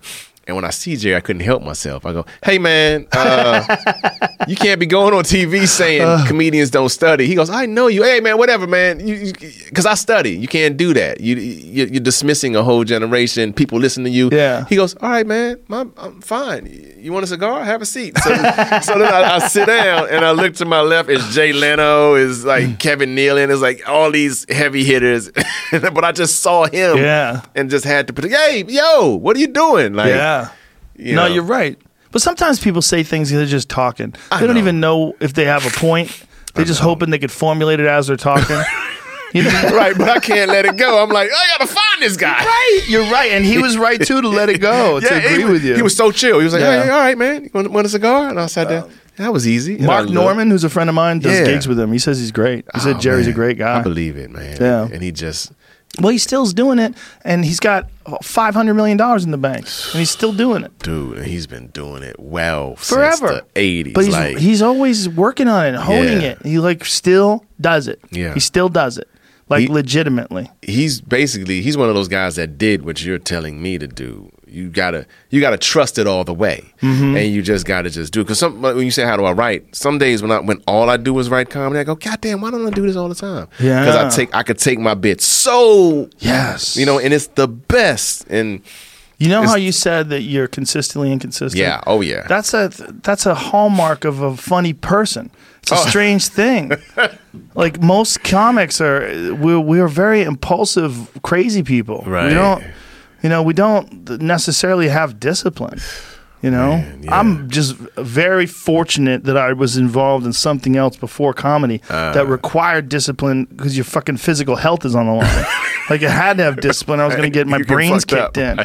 So, that transferred over to stand-up. But it's so easy to fuck off, man. Yeah. When I come home from the Comedy Store and it's late at night, a lot of times I just want to go to sleep. Yeah. I don't want to do anything. I want to watch TV. I want to fuck off. But I sit in front of that goddamn laptop. Sit in front of that laptop. I'll spark a joint. I'll go outside. I'll spark a joint. That's the best punch. Stare at the sky. Yeah. Come back inside and stare at that laptop, and then I'll start writing. And I'll force myself. I'll say I'm gonna do 1 hour. Maybe I'll do more than 1 hour, but I'm definitely gonna do 1 hour. And I set a timer. It's the best punch up. Did I ever tell you my Mitch Hedberg story? Which one? I did acid with him. Whoa. When I was 26. That's a great story. Yeah, man. So me and Mitch met at the Chicago Comedy Festival, and we clicked, right? And we walk around. I was living in Chicago at the time, and we walked around. He was like, "Yo, I'm about to be rich, man." He had just signed this deal or whatever in Montreal. I couldn't get Montreal to look at me, but he had just crushed in Montreal. And he goes, "I'm about to be rich, man." He pulls out this Velcro wallet. It was, and he goes, "You see this ring? When I lived in Seattle, I used to pawn this ring so I could eat. And then I would go eat and get a gig and then buy it back. I won't have to do that no more." So he just sounds some big deal. Wow. So he needed a shirt for his HBO half-hour special, the one where he's sitting on the steps. Mm-hmm. And so I helped him pick out that shirt. And then I had a gig in Minnesota. After the festival, he goes, "Can I ride with you?" So we road tripped to Minnesota because he was from St. Paul. I spent a night in his home. And that's when I learned he was like a chef and all that stuff. And so we really clicked, and we would bump into each other on the road. We were in Houston, and he goes, "When I decided I wanted to do comedy, I hit acid.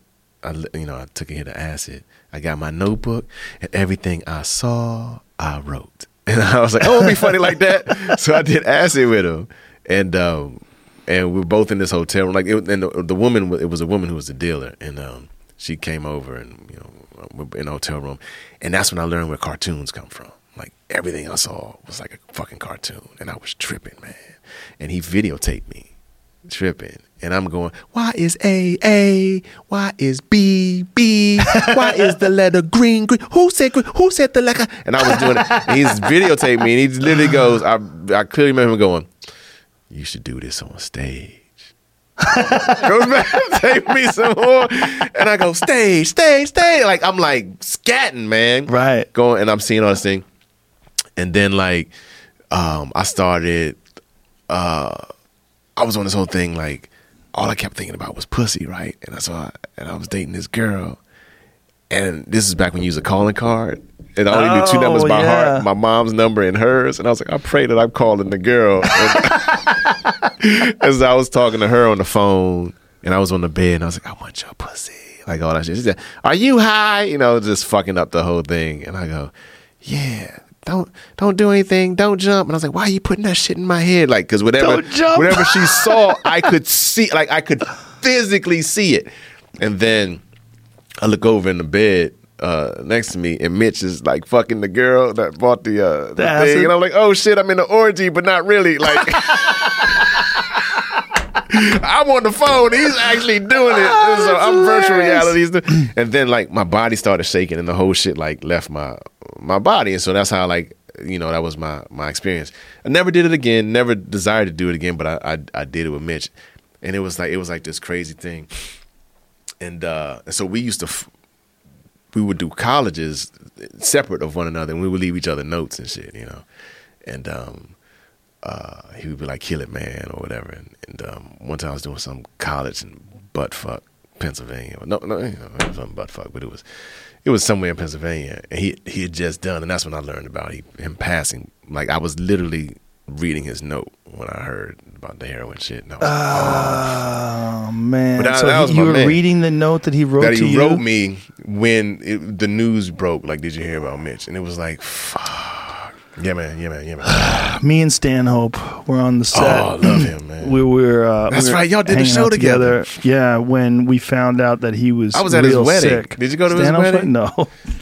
It was the first one. I just happened to be in Vegas. Whatever happened in Vegas, I was in that one. I was there. The original. I wasn't in it. This is like many years ago. Yeah. Go ahead. I told him, "What are you doing?" Yeah. I didn't know I could say that to him. I think I was in Vegas independent. And I was like, but we were cool, so I was there like, yo, this is crazy. Yeah, right after he was married, something happened where his girlfriend mouthed up to a cop and they bounced her head off the hood and arrested her. And I'm like, Jesus, bro. Yeah. Anyway, we found out that Mitch had been brought to the hospital and they thought he was going to lose his leg because he had been shooting into this one same area and he got gangrene. I was like, God damn. And then he got free of that and he healed up, but he went right back to it. He would not, he didn't have any desire to kick heroin. It's really interesting. Like I'm not, and they call me the naive detective. Like, I never knew that he did that. Because whenever I saw him, we were working out.